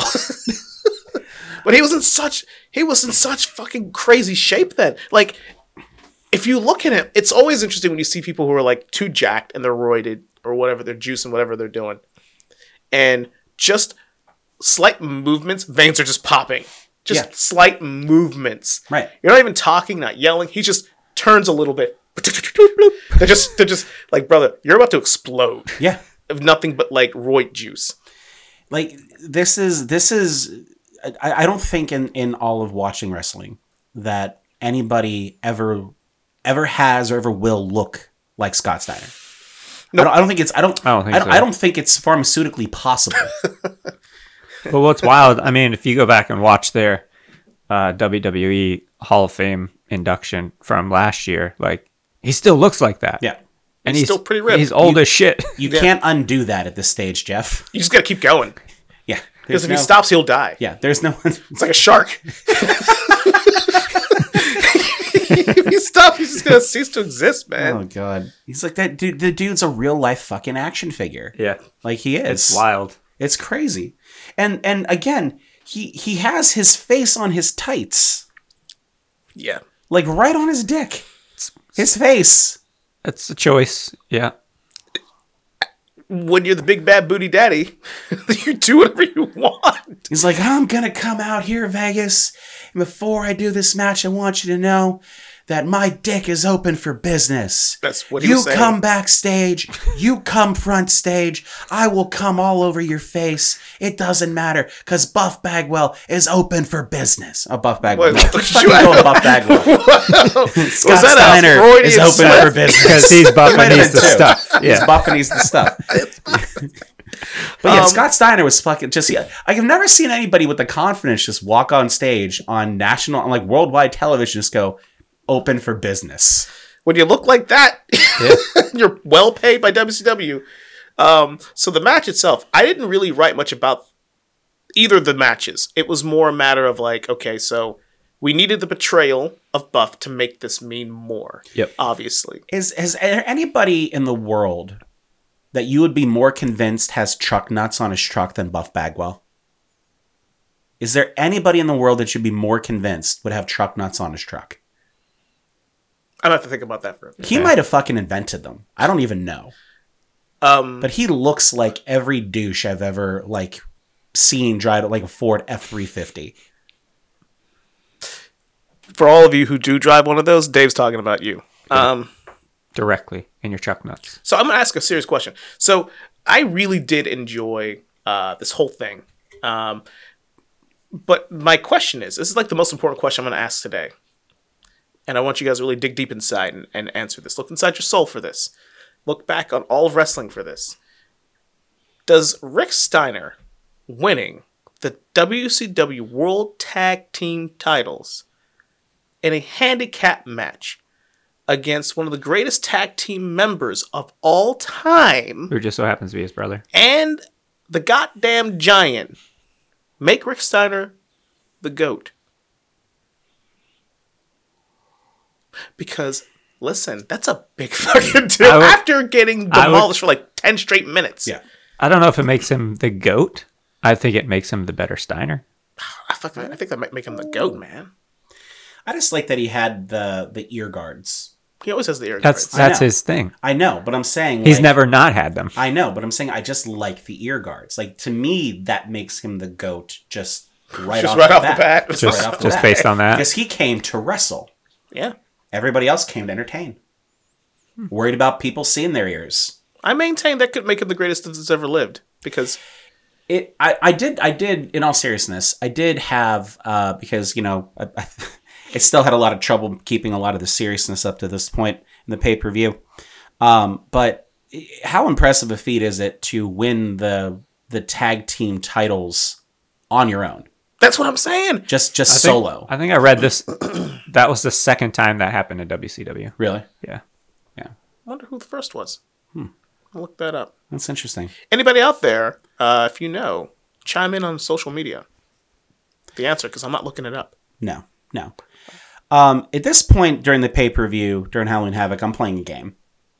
It is wrestlers working in jeans versus wrestlers dressed like they're on a guy-on-guy bondage porn. And at this point, it's 3-3. This pay-per-view has unlocked some weird shit in Dave's head. Yeah, unexpectedly. I know you guys watched the same thing I watched. First off, yes, you saw Lodi. Yeah, I've seen Lodi before. He has like handcuffs around his waist. Yes, that's his. Who approved that? Kevin Sullivan did, I guess. Fucking Perry Saturn walks out of a village, like out of a YMCA Village People video. He's clearly the fucking biker. Yes. Into a ring. Yes. Right now, Buff Bagwell is doing both in this match. Yes. So, it's just a lot of interesting choices. Like, if you were to go ahead and say to somebody who's never watched wrestling before and be like, give me your thoughts on this. And like, there's a lot of leather. It's a lot of leather. A lot of leather. A lot of interesting. Yeah, I don't think any of us would tell anyone to start with Halloween Havoc. But it was a cool thing to see, Steiner and Steiner go at it, and it was a fun match, and it was cool because you never think you'd really see it on a big stage. After Scott turned on Rick, it was a big thing, and I remember being pissed as a kid, like, motherfucker, like, don't join the NWO. Yeah. But I think it was the best he could have done for his career. Agreed. Because, I mean, Scott Steiner back in the day was not known for being a big talker. I mean, he could cut a promo, but it wasn't a great promo. Rick was always the talker of the two. So to see him unlock that next version of himself, kind of like Bradshaw becoming JBL, whether you like JBL or not. Dave, I'm looking at you. I think it did a lot for his career. But it did more for his career than staying a tag team would have ever done. Unfortunately, Rick never really caught that singles bug. Mm-hmm. He turned heel eventually. I don't know if you guys remember, like late WCW, he became a heel and joined with Scott. And he was like the dog-faced gremlin, but like almost like a Scott Steiner version of him. It didn't resonate with me then either, but it was a fine match. It was fun. Yeah, because I mean, as wrestling fans for as long as we've been watching it, like for the nuances between Rick and Scott, like the Steiners are always the Steiners. They're always the Steiners. They got to be together. They've been around for a long time. Yeah. So let's. Well, you've got wrestlers working in jeans in this pay-per-view with 3. Okay, here we go. Yes. Because like when John Cena was wrestling in jeans, nobody else was allowed to wrestle in jeans. Well, they were jorts. Well, they were half jeans. Yeah.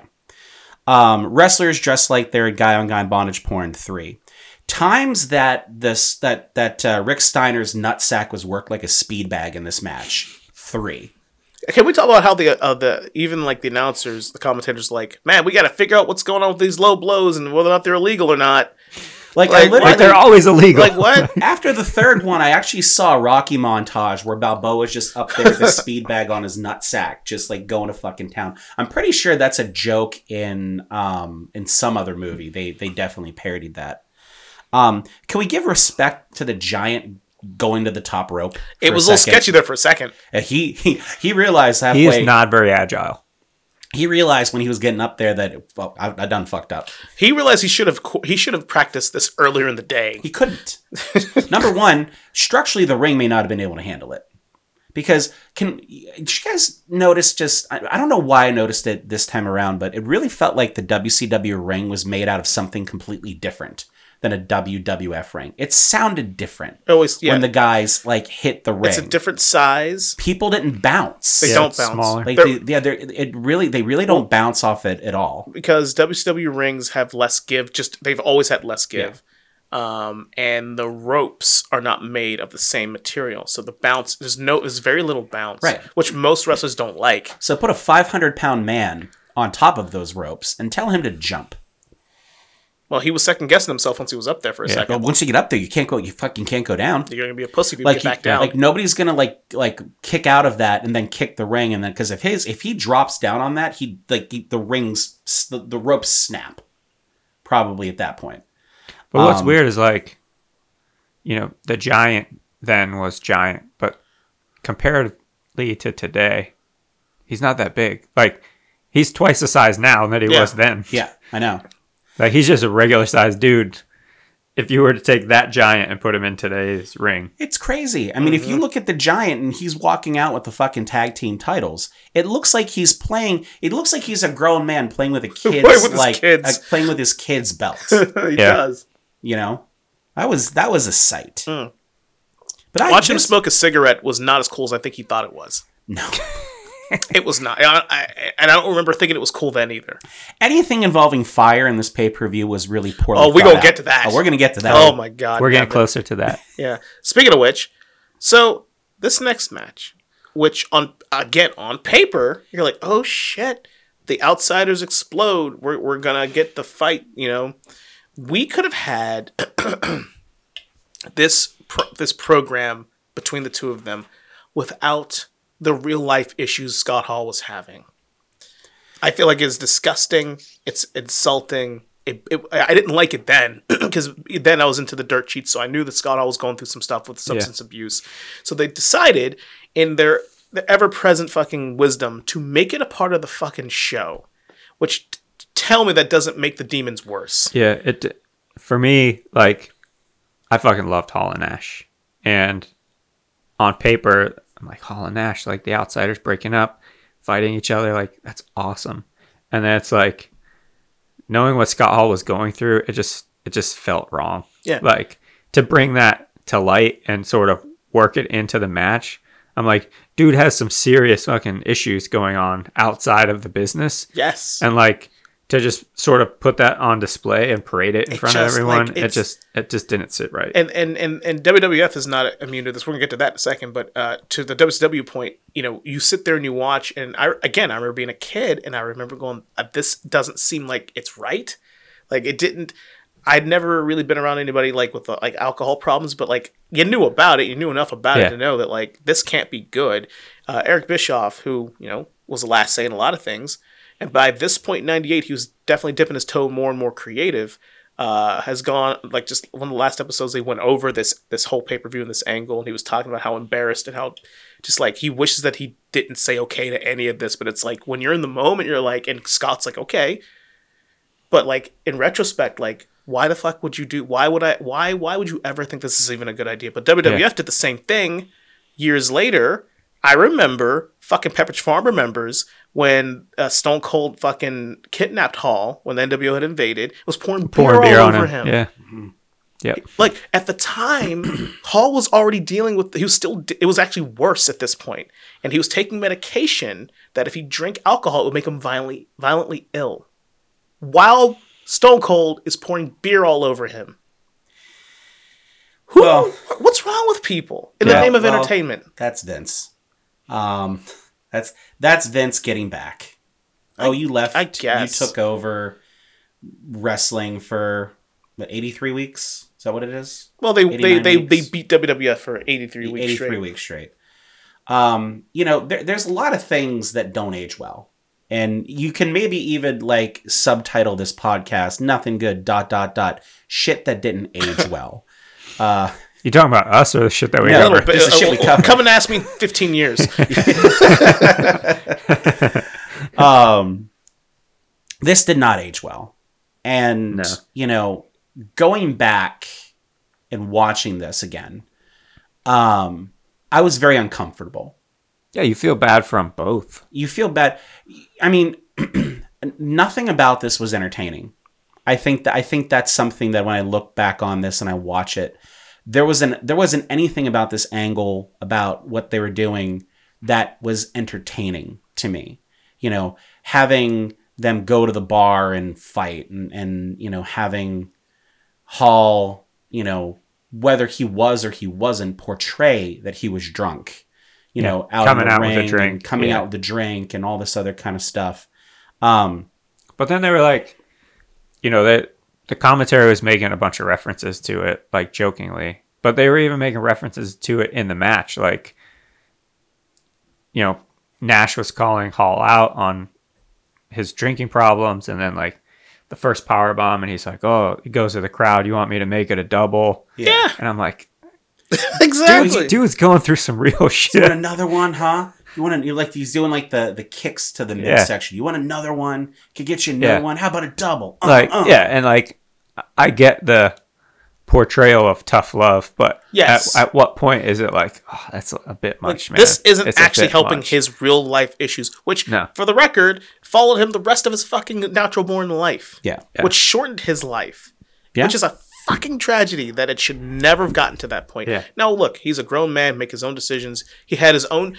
I'm not going to misspeak about his history, but he had a lot of fucked up things happen to him in his younger years, which led him to drink a lot anyhow, and he just unresolved shit, and it builds. It will build. But it's unfortunate that although Hall did get a lot of help a lot of times, and it seemed like maybe he was in a better place before he passed, it took that long to get to that point for him to get a little healthier. But this point in 1998, making light of his real life substance struggles was just poor taste then, and it's awful taste now. Yeah, and the commentary was, even outside of this match, they were still making references to like him going on a bender while they're in Vegas and like all this other stuff. And I was like, dude is struggling for real. And like, the way the match ended after the second power bomb, and Nash is like, I'm not even going to pin him. I'm just going to walk out.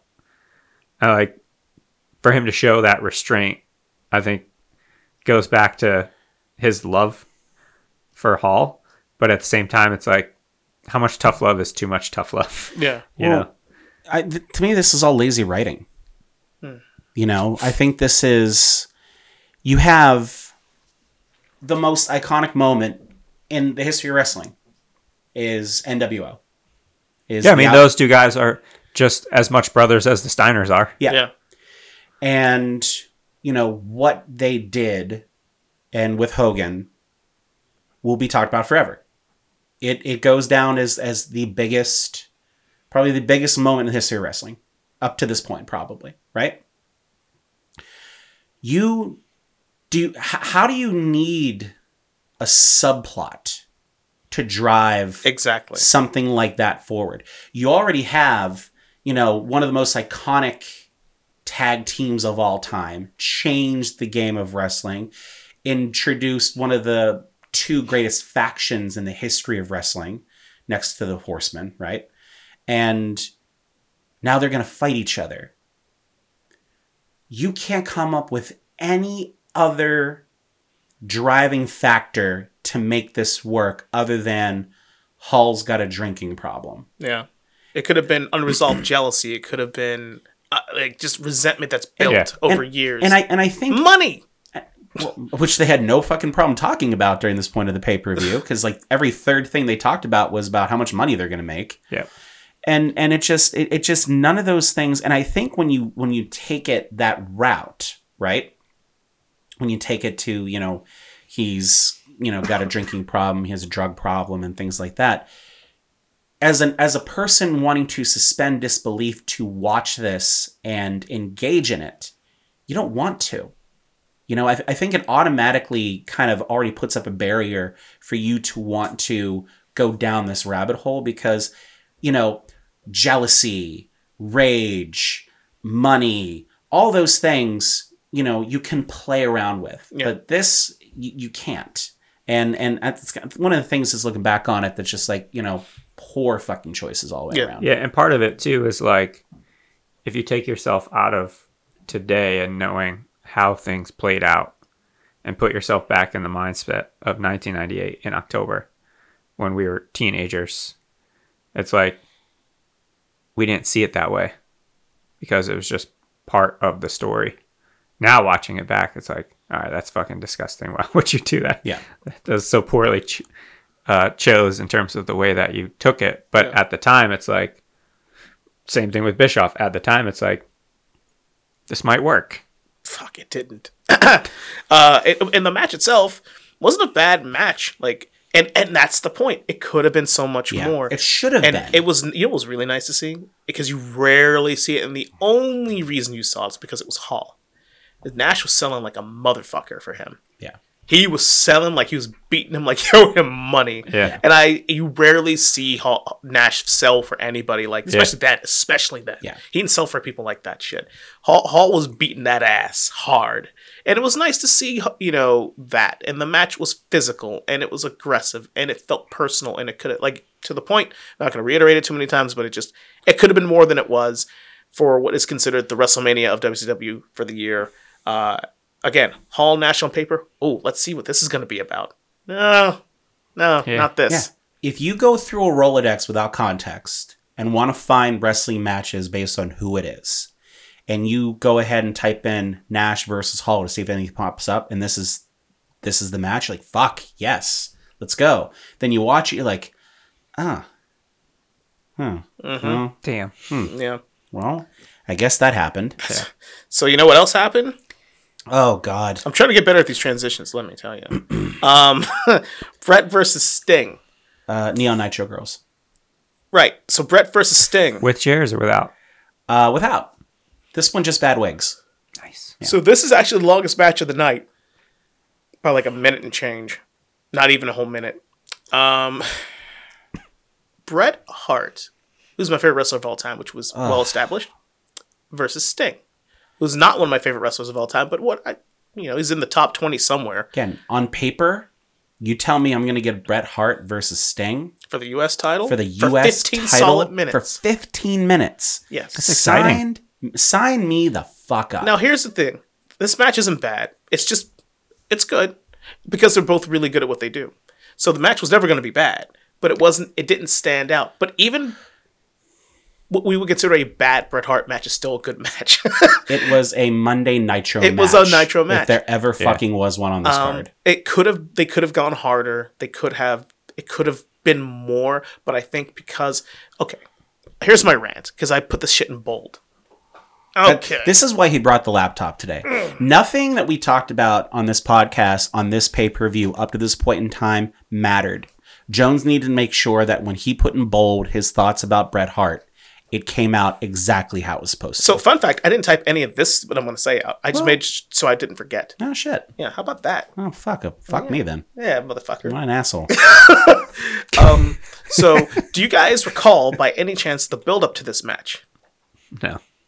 Not at all. No, because there It didn't wasn't... feel like there were any stakes. Because there was a build-up to... And you would have known that had they put, like, a video package onto this. So we can go ahead and go back and change theme music, and we can edit people out, and we can remove matches, and we can take the WWF logo out of all of these things. But they can't have a separate department of people that go back, and their responsibility is to create video packages to put in the middle of these pay-per-views to make them more watchable. I mean, I would like that, but that's a lot of work. They're already doing it. Yeah, but that's a lot of extra pay-per-views and shows. That people, who's going to watch them? There's no guaranteed. If you knew that they went ahead and added video packages back to a lot of these old pay-per-views for WCW, you wouldn't go back and watch it? Probably Unless not. it's for the show, no. I might just watch the video package and then be done. Yeah, fuck me twice then. No, Dave, I won't. So the build to this match, and it stands out to me because it was one of those moments in wrestling where I realized that WCW did not know what the fuck to do with Bret Hart. Nope. It's when I realized that then in 1998 when this happened. So the whole thing with Warrior was going on. Okay.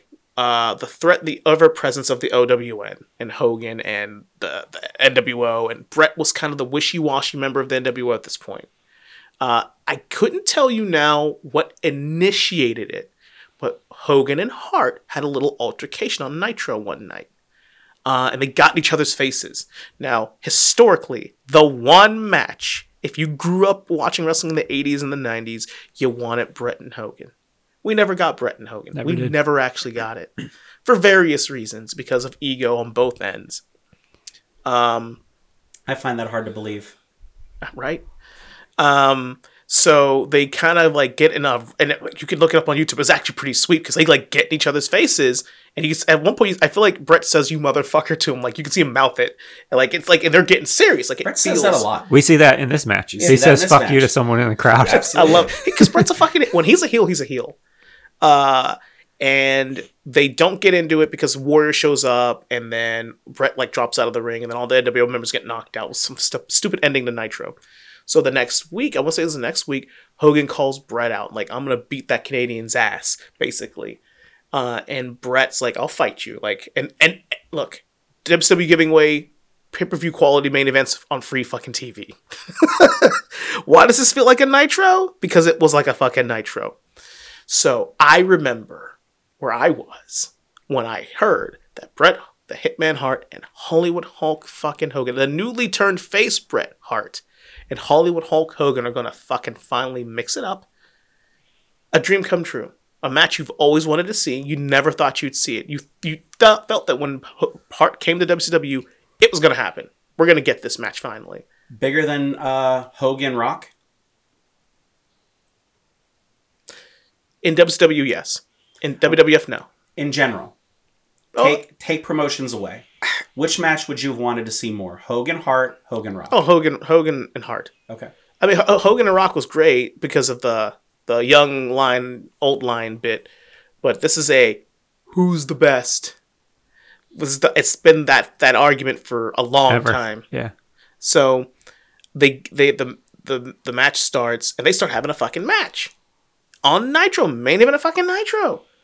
Holy shit, this is actually happening. And it's like maybe 5-6 minutes of a match, you know, and Hogan's trying to come up to Bret's level, but he's like doing a little chain wrestling. Like you can watch it on YouTube. And then I think it's Hogan like throws Bret out of the ring and he injures his knee. So Hogan smells blood in the water. So he goes after Hart and he starts dropping his knee on the guardrail, smashing against the tables, bending it around the ring post to the point where Hart can't get up. He can't even get on his feet anymore. Sting comes out, who's, I guess, because Hart's turned his back on NWO Hollywood, the Wolfpack's like, we'll stand for Bret here. And Sting gets in the ring and says, hey man, he can't wrestle anymore. He can't perform anymore. Fight me. Hogan's like, all right, motherfucker, let's go. So then Lex Luger and Conan come out, and they help Bret out of the ring. They get him on a stretcher. They strap him in. They're wheeling him out to the ambulance because Bret can't walk anymore. The EMTs are there. They're getting him into. They're starting to get him into the ambulance. The two EMTs that are standing off, they rip off their shit. It's like Buff Bagwell and Scott Steiner. Bret's locked in the fucking thing. He can't get up. How do you make that mistake? How could you not? They're pretty much there's How masks. could you not tell that the EMT was everything's fucking covered as up. wide as this table? You work in healthcare. They're all covered They up. don't look like that. They're all covered up. You know this. I've met some pretty big nurses in my day. Not Scott Steiner. No, not Scott Steiner big. But anyhow, Did any of those nurses have their face on their jock? You don't want to know. I do actually kind of now. Well, I'll tell you after the show. All right. Yeah. So Bret's desperately trying to unhook himself while Luger and Conan of the Wolfpack are getting beaten up by the NWO Black and White by Hollywood. Eventually, Bret gets himself free and starts limping back through the audience, trying to run away from the beatdown. By this point, the match with Sting and Hogan still going on. Sting now has Hogan in the Scorpion Deathlock. Bret rolls into the ring. He's kind of like, yeah, get him, Sting, get him, gets close. He just gives him a fucking DDT. Stands up, shakes his leg. It's on like Donkey Kong. And they start beating the shit out of Sting. Bret has turned heel again for no fucking clear reason. What was the point of having a 5-minute match where they were hitting each other? There was 10 minutes pure ago. WCW logic. Yes. Well, there was a lot of double crossing and triple crossing. It didn't that would make go any on. sense. And then one time where Buff Bagwell dressed up as Bill Clinton. So now we have, it's true. Now we It have was in this pay-per-view. Sting Sting glazed over that. has a vendetta Halloween. against Bret Hart for the United States title. That's where this came from. My rant on this is that you could have actually had Hulk Hogan versus Bret Hart at any point in the time they were both in WCW at the same time. And instead, they just never did it. Yeah. So what you're saying is WCW'd. What I'm saying is Eric Bischoff did not assert enough dominance as the dude in charge to get these two egos in line. But he kissed Hogan. How much more assertion do you need? Do you need a Disco Inferno all over the crowd? I wasn't there, I can't tell you. But I do know is that he, as the guy in charge, he should have been the one that said, no, this is what we're going to do. You both have creative control in your contracts, that's fine. We'll figure out the finish, but we're getting this match in the ring because this is something that people want to see. I don't know. I'm still always be salty about that. But the match itself, talk about a dream match that was okay. And Bret actually tried to kill Sting with the bat. He did. It was okay. This match was, how long was it? 15 minutes and 5 seconds. It took me 14 minutes to decipher if Sting actually had a goatee or if that was part of his makeup. Because it looked weird as shit. What was the goatee budget on this pay-per-view? There were a lot of goatees in 70K. WCW in the late 90s. You had the cocaine budget from the 80s. I mean, there's always the ever-present steroid budget. But, you didn't really have these guys are now getting into their 40s. We got to paint their facial hair on budget. Yeah. I was never a big fan of heel Bret Hart. Obviously, the commentators were not a fan Wait, of WCW heel or WWF heel? either. You didn't like the Canadian shit? I did not like. Good. I did not like WCW. I mean, it was heel good. Bret. I just did not love him being a heel. Oh, you want to Just cheer because for he him. was my hero. I get you. I got you. He was really fucking good at it. I just didn't like it personally. But it was a solid match, and it all came down to who's gonna get in the sharpshooter to end it, and because they're both like super technical wrestlers, and it was not super great. It wasn't like a textbook wrestling match where it's like we're putting on a fucking clinic. It was just like it's kind of slow. It's not super entertaining. It's not great. It went a little longer than it needed to. It did. It's not how you would book this. Nothing about this is how you would, in your right mind, with these two athletes, really book this match. It's fascinating because they had 15 minutes. They did. They could have done a lot of superplexes, all sorts of stuff. There could have been some high spots. There could have been a lot more. And I get Bret was very much playing the heel and slowing it down, jumping out of the ring. And I get it. That's a very 90s heel thing to do. Late 90s heel, get out of the ring. I'm not going to fight that guy. And then they do the this whole is thing. this is beneath me. So, like, Which in Canada, everything's beneath Canada. And this is like, I actually think we've been doing okay with sidebars today. So I'm going to sidebar real quick. We're almost done with the show anyhow. And fuck it, you guys will listen to this. Talking about this match and watching this match made me think about, and I'm digging into my brain with, eventually when we do it again, our dream feuds. I have another Part one. 2. I'm gonna put it out there because I'll tell you. So Speaking of, if you have not listened to that episode, please go listen to it. Go back and listen to that one. That was a fun fucking show. That was a good fucking show. I feel like if you're a wrestling fan, you will enjoy the fuck out of that episode. So hear me out. Yo, how good would this shit be? I've already started booking it in my head. Let's say 1997, 98, 97 Taz from ECW. Dude from the Red Hook who will choke you the fuck out. The FTW champion. Versus the 2004 Evolution Triple H. I'm telling you now. In 2004. Take WrestleMania 20's main event. Take Hunter out. Take Benoit out. Put Taz in there. Imagine, because Hunter will approach this as like, who the hell are you? You're beneath me. You're some guy from that bingo hall up in Jersey. You know? Like, I'm the world's heavyweight champion. You know who held this title? Buddy Rogers held this title. And Taz is like, and the whole gimmick will be Taz wins the Rumble, right? Shows up and Triple H just says, no, I won't fight you. I won't fight you. And he's like, but I'm the number one contender. He goes, no, you're not. You're not mine. You can fight the other guy on SmackDown. You're not fighting me. I refuse. And Taz like, because you're afraid. He goes, I'm not afraid of you. And Taz just starts kind of like, because you got to have a chase. And eventually, Taz like won't stop, and then Evolution beats the shit out of him. I mean, when I say beats the shit out of him, they won't stop. And Taz keeps getting up. I could see this because I feel like every single time that Batista would stomp on Taz, his tattoos would get a little bit more like sharper. Okay. Like, okay, all right. Like in a video game. I like where your brain goes today. Like when a video game, like the character as he's like leveling up. Is it the Warlock in you? Yeah. His tattoos get better as he levels up. Just like fucking Goku from Dragon Ball Z. Yeah, absolutely. Like he just said, instead of like his hair catching on fire, it's his fucking belly button. So I'm not going to give too much away. I'm not going to give any of the promo. I've been working on the promos a little bit too.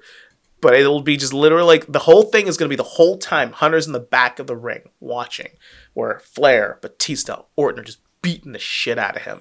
RKOs, power bombs, even a figure four, who knows? And every time they back up, and Taz just gets up. Slower each time, but he gets up. And Hunter's just like, motherfucker. So they, true ECW fashion, Hunter says, fuck it, hold on. He grips him up, gives him a fucking pedigree. Does the crotch chop, flips him off, spits on him. And they start getting out of the ring because Taz is down. And then the crowd starts to pop. And they turn back. Taz is slowly grabbing the ropes, climbing back up. And Hunter's like, no. So he gets back in the ring. Batista grips him up from behind. And they wrap a fucking chair over his head. Like old school ECW style. Like Raven chained to a fucking cage style. Just wraps the chair over his head. And that's it. The fucker doesn't get up. That's where I'm leaving you. That's where I'm at on this. This will be a money feud if done properly, which they could have done with Taz, by the way, but he wasn't Vince's creation. So yeah. Well, anyhow, sidebar done. I'm sorry. Well, so I'm gonna pull it back from the sidebar and go back to, because one thing I had in my notes and I completely forgot to mention it because we got off on a little bit serious note there. Go back to the Outsiders match real quick. You mentioned crotch chop. There were several crotch chops during that Outsiders match. There were, yeah. What did I miss here? So, I mean, I know those guys are all close. And, it's the Clique and everything else, right? But again, you've got DX and NWO, crotch chop's the DX thing. So, where does the crotch chop come into play here in this match? What am I missing? What am I not thinking about? What do you mean? So like Hall or Nash gave the crotch chop When he to was Hall standing over the when top of standing him. over top of him Yeah. and everything. So to me, that would be like a acknowledgement of WWF in terms of doing that in WCW. As somebody who, not as involved in the history of wrestling as you would be, Jones, right? So like I see that as somebody who's, I'd say I'm a middle, of the road wrestling fan, no more than maybe a casual fan. I will never pretend to say that I know as much as you or as Noah knows, right? But when I see that, I think to myself, you're crossing the streams a little bit there. Even though a crotch chop is a crotch chop, but like that in wrestling, that's such a DX thing. So how do we get there? How does that happen? Was that supposed to happen? Did they not care? Does it not matter? Am I reading too much into this? I didn't really read that much into it. I felt it was more as just a fuck you from Nash to Hall. Yeah. I think I see what you mean now. It took me a second to really. I guess I'm so used to it. So like when he did it, I actually saw Waltman. Yeah. Well, I mean, like he just popped out like in Mortal Kombat. It's no different than Michaels back in '97 before he retired, coming out on Raw, walking down the ramp and doing the Wolfpack sign because that's what they do. So it's a click thing. That's a click thing. Okay. Yeah. All right. I mean, and maybe the suck it thing isn't a click thing, but it is because they're all boys. Yeah. So I mean that's kind of where it comes from. All right. Just I need a little bit more context. Yeah, I don't think there really was context to it. I feel like Six was doing that in WCW too. I think he was doing the crotch chop a little bit before he went back, became X-Pac. I think genetically he can't not do it. Maybe you're right. It's the only thing he knows. Like there's just a compulsion that he has that he can't control. So let's talk about it here. 8.5 years in the making, because we're done with Brett and Sting. So the way that match finished, Sting gets knocked the fuck out, and Brett still puts him in a sharpshooter. Well, he has his win legit. Yeah. That match just felt awkward to me. And then they play like some Cowboy Bebop music at the end, which didn't make any fucking sense. Yeah. Because why not? Just seeing Hart in the WCW just felt unnatural to me. Because it was 8 years in the making. 8.5 years in the making. WrestleMania 6 rematch. We are talking. Look. I'm gonna set the stage for you, folks. We're talking 8.5 years in the making. The hype of WrestleMania 6, leading to what is arguably possibly the most anticipated rematch of all time, a sequel to one of the greatest main events of WrestleMania of all time. Granted, WrestleMania 6 did not do great numbers because it was face versus face, but that's another conversation when we talk about WrestleMania 6. But one of the greatest rematches of all time, all the music, the pomp and circumstance, all the hype, the WCW video packages, the music, the posturing, the posing, the anticipation, and then they locked up. And it wasn't that good. Nah, it was not that good. It was fucking bad. And it went to shit fast. Whatever they were going to do, I think went to shit because it took them 10 minutes before they fucking even got started with it. They were fucking up fast and picking up speed, man. Like, it wasn't good. Yeah. Like, and they just kept fucking up. Like, you could see during the match that Warrior tried to summon the ghosts of Cocaine Past to get himself into this match, and it just didn't fucking happen. No. You know what you saw? He didn't know what to do. No. I don't know the last time he wrestled. Maybe he wrestled internationally somewhere. I doubt it. But it was like watching a guy who's never done it before try to do it, or has done it, but doesn't have a lot of experience. Hasn't done it in a while. He tried to do, like, Hogan's doing like the little arm bar, and then the Warrior tried to do a weird arm bar in reverse, and it looked weird, like you're gonna fucking hurt somebody doing it that way. Like he did like a almost a backwards arm, right? And I'm just like, this is not good. This. I don't remember this being that bad. I remember WrestleMania 6's match wasn't amazing, but it was good because it was the height of Hulkamania, and Warrior was over like Rover, right?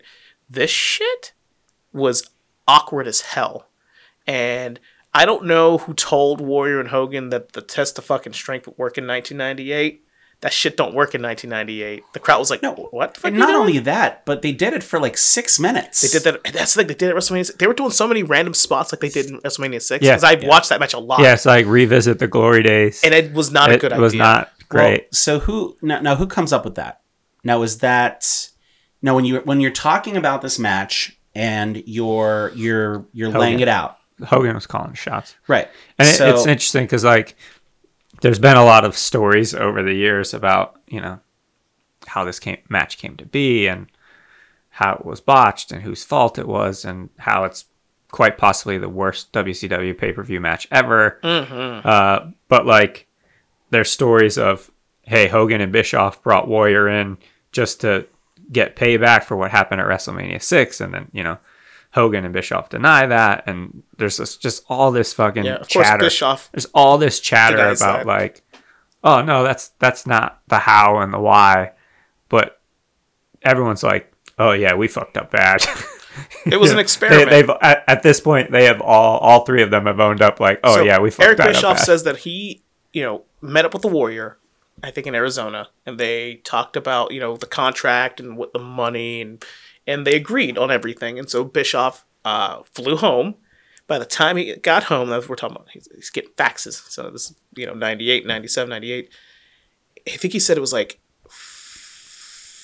20-some pages of Warrior's ideas that he had faxed over in the time it took him to fly home.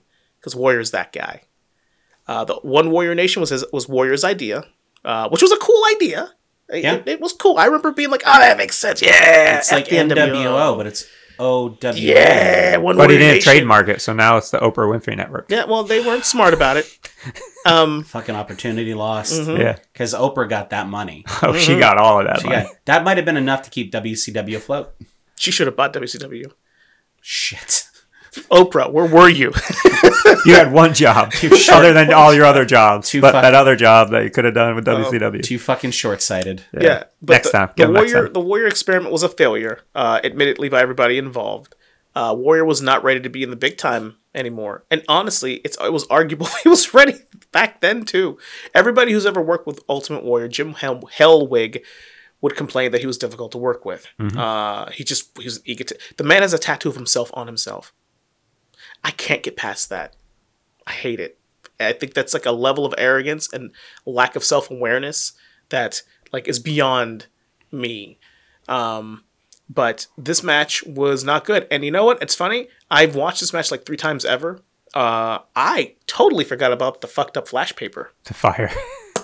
I forgot all about that. So nobody really knows exactly how that was supposed to go down, aside from this fireball that Hogan was creating in Slowly, the ring that rapidly. he burned his mustache and his eyelashes with.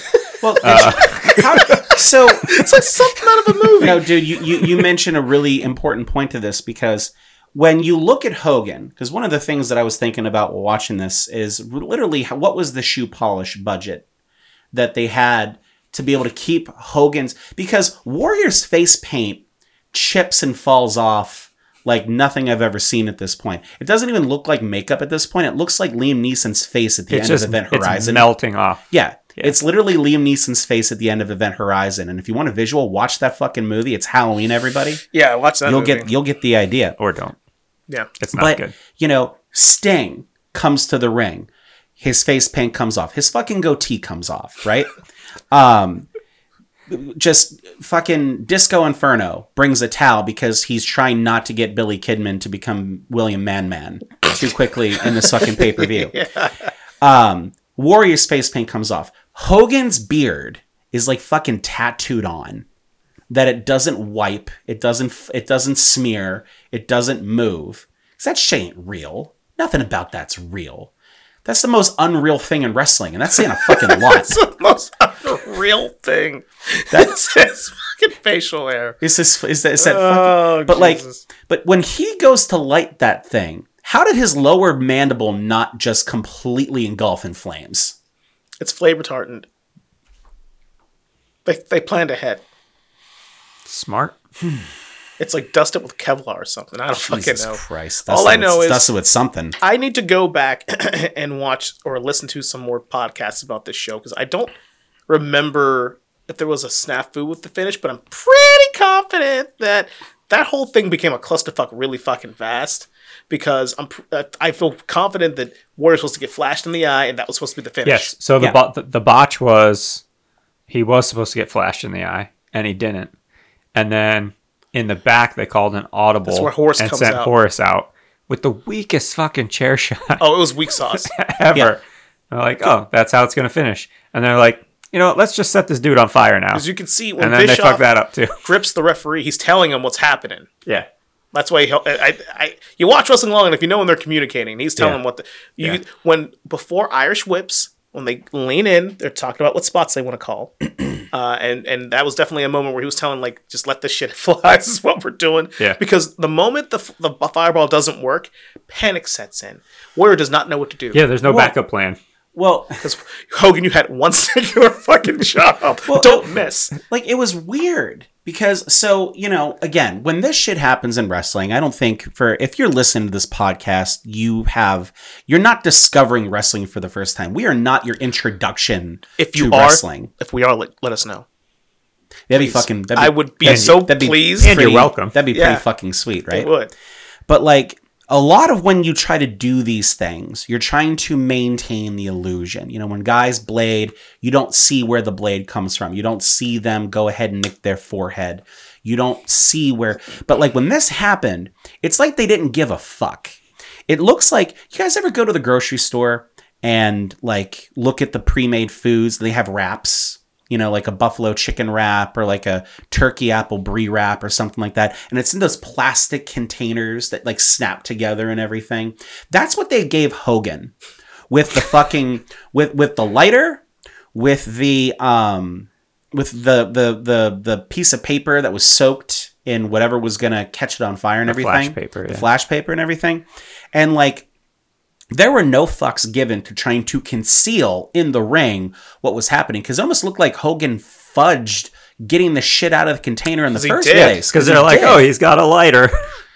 So again, Like, oh, that's random. I think this is a rhetorical question. We say, did they actually rehearse any of this beforehand? No.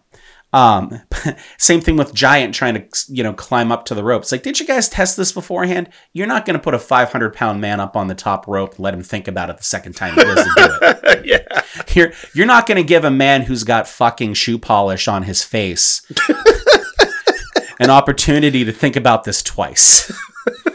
So, like, he fucking Harry Potters this thing in a terrible way, and they're both just standing there looking at each other like, what? So good. I was like, oh no. Why? They're like, oh, we don't fuck this up. Like, he didn't even get it close. No. He was- it really was hit nowhere himself. even- it was Yeah, he hit himself in the It face. was a Three Stooges moment. Yeah. He was like 5 feet away from him. Like, if you would have went and, like, Hanna-Barbera'd this, and they just started chasing each other, like it was a hallway and you're facing it, and you It's just an watch them eternal running hallway. through. Just They're just running through the different doors Oh and my everything, God. chasing each other, and like then Bischoff and Horace show up, and then the door closes and they come back out. You and- could have taken from the moment he starts, right before he starts fumbling to get the bag out of his tights, like 1.5 times the speed with Benny Hill music. Yeah. Oh yeah. All the way till Horace comes out. Do do do do do do do do do do do do do, and the whole thing. And best part about this too is that so all this happens, and somehow this match comes to an end, right? Mercifully. And then in just great wrestling fashion, they're like, you know what? This was so bad, and this was so poorly done. Let's just pull out an entire thing of lighter fluid, Just light him on fire. and we're just going to end this. We're just going to end it. We're gonna take Jim Hellwig Yeah. out of the equation. We're just going to. We're just going to The go Warrior ahead. is going to be dead now. We're going to literally make the Warrior into Kane. And I don't even know if the Warrior knew that was happening. Because, like, after they left the ring, after they got removed from the ring, he, like, comes to and he's like, you could see he started tasting it. He could taste and They smell sprayed it. in his Oh, yeah. face, and he's like, what the fuck is all over me? See, Were they trying to light me on fire? see, I sacrifice him to Shao Kahn. I'd thought about this. Like, what the fuck? I'd thought about this. When they were backstage talking about this, and they're like, listen, so here's what's going to happen. After this whole thing happens, we're going to light you on fire. But when we go ahead and read the lighter fluid out, it's just going to be like water or something. So it's going to look good for the fans or anything. We're not really going to light you on fire. And then, like, after it happened and he was like, they left the ring and he's getting up, he realized they grabbed the wrong bottle. Oh, they did all right. And then he realized he's literally covered in fire. And if he rolled the wrong way onto... He was laying on the lighter. He was. He was in the middle of the ring. God, that would have just ended. Wow. Between his spray tan and the fucking lighter fluid, he'd have got up like a Christmas Oh tree. my God. Yeah. Like the fucking Christmas tree and Christmas Vacation. Yeah, so that match sucked. Oh, it was bad. It was actively, and it was 14 minutes of not good. Yeah. Was them planning to burn Warrior alive for no fucking reason other than they blamed him for that match? It's Halloween. Was that better or worse than Orton trying to blow up John Cena? Worse. At least Orton was able to detonate. You know? I feel like that goes to say a lot of things about Randy Orton's life. Yeah. It's Randy Orton. Say one good thing about Randy Orton. The dude can fucking detonate. We almost got him. Yeah. He almost got him. At least he was able to get that far. So Hogan versus Warrior, the rematch of the century. Did not live up to the hype. Woo, no. Not On even, multiple not even levels. a little bit. So, you guys, we're coming to the end of this Halloween Havoc. Thank God. Halloween Havoc Part 3, Havoc Hardest. And we're really at the fucking just meat and potatoes of this pay-per-view. Because we're going into, if I tell you, you can go ahead and book your dream pay-per-view of all time, and you told me, all right, I'm going to get Hall versus Natch and a Battle of the Outsiders. And then I'm going to go ahead and have Bret Hart versus Sting. And then I'm going to have the rematch of Warrior versus fucking Hogan. It's stacked as hell, man. You're looking at this and being like... My money. Take Which it. is what a Take it lot all. of people probably did. Take it all. Yeah. And then give it back to me because this is when Right. the pay-per-view is going to cut out. Yep. That's right. Give it right back to me. And none of these are the main event. Nope. No. Because coming up now, after everything we've sat through some really good cruiserweight matches. We've sat through some really bad mid-card matches. We went through whatever the Steiners do. And now we've got a streak on the line. 154 and counting. Mm-hmm. A man who is not a man. He's a force of nature. He's Lesnar before Lesnar. And you've got the people's champion of another brand. Yep. Going against each other for the World Heavyweight Championship. You've got Bill Goldberg against Diamond Dallas Page. So, given the way you just introduced Goldberg as, 154 and 0, this unstoppable force in wrestling, why does he need security guards? Oh, man. That's And why do the badass. security guards look like the fucking Dewey from Scream? Like, they can't actually protect you. Like, Goldberg is the only one who can protect Goldberg if Dewey. shit goes down. First off, Jeff, fuck you for giving these guys that much credit of being Dewey from Scream. They were the Dewey knockoff from Scary Movie. That's who they were. It's probably more accurate. yeah. Say what you want, but it's a badass entrance. It is. It's so unnecessary, but it's like, yeah, And they that's a follow him badass all the man way right out. there. They do the Yeah. little Mark Henry thing with the camera behind the back. It comes down like this. Yeah. See, As much as I don't like Bill Goldberg for what he did, and you know what you fucking did. He knows what he did. I Bret actually Hart knows what he did. I actually watched that during this match. Watch that match during that match. I did. I paused it. I went back. This is why it took me 6 hours to watch this pay-per-view. Okay. Because I told you, I was so bored with a lot of times in this pay-per-view that I just kept going down rabbit holes. So as Goldberg came out, I stopped it. And then I went on and I watched an interview of Goldberg talking about that match with Bret. And then I watched a breakdown of Stevie Richards for 16 minutes talking about that match. Tell me what you thought about it. I'm curious. We've never. It's the first time I think you've really watched a lot about it. What are your opinions? Well, I honestly think it's just unfortunate. Of course it was. But I also don't. I just think it was a mistake. I really do. I don't think anybody thinks Goldberg did it Intentionally. to try to murder Bret. It was interesting because when I watched the interview, it was about a 4 or 5 minute clip of him just talking about it. He's like, I get really upset when people accuse me of like really trying to end Brett's career. He's like, if I wanted to actually end Brett's career, there's a lot of other things I could have fucking done to have done that. He's like, I don't know. He's like, it's one of the great. He's like, I don't have a lot of mistakes. I don't have a lot of regrets from my career in wrestling and everything. He's like, that is absolutely the one of two that I have, is that I did not do that kick right. It's like, I don't know. That's putting it mildly. Yeah. And then of course I watching Stevie Richards do this was like watching somebody kind of like go back and like watch the Kennedy assassination. He's like, watch his head. It goes back into the left. I mean, it is what it is. I expected more, Dave. I just thought you'd have more for me than that, but I mean, okay, cool. Look, we're 2 hours and 21 minutes into this already. Yeah, so it's too late now. And I think we probably will have an opportunity to really talk about that in more detail. I would love to go ahead and talk about it for 30 minutes, but I don't think we have the time to do that at part of this episode. But I think it's worth kind of putting a pin in that and coming back to it at a later. I will remember you said that. Please do. Because next week on Nothing Good. Yeah, we talk about it. Just while we're doing the thing we're doing for next week's episode, that's just gonna be the 2 episodes in one, ladies and gentlemen. Yeah. Wait until you see what we're doing. We got planned for you for that one. But those cops weren't there to protect Bill Goldberg. Bill Goldberg was there to protect them cops. They were too afraid to leave until he came out. And that's why they felt safe leaving that room. Yeah. But again, say everything you want to say about Goldberg. That entrance was legit. It's badass. It's real fucking badass. Yeah. And this match was the best match of the night. Yeah. They both came to play. It was good. DDP, as always, I've always been a mark for Diamond Dallas Page, even in his shitty WWF run. I think DDP is just, for his age, we talked about a million times, for his age, what he accomplished at the age he was, it's fucking phenomenal. Yeah. And the fact that he was, banging Kimberly Page the entire time was also phenomenal. We should have known that because they have the same last name. Yeah, how about that shit? Is that how that works?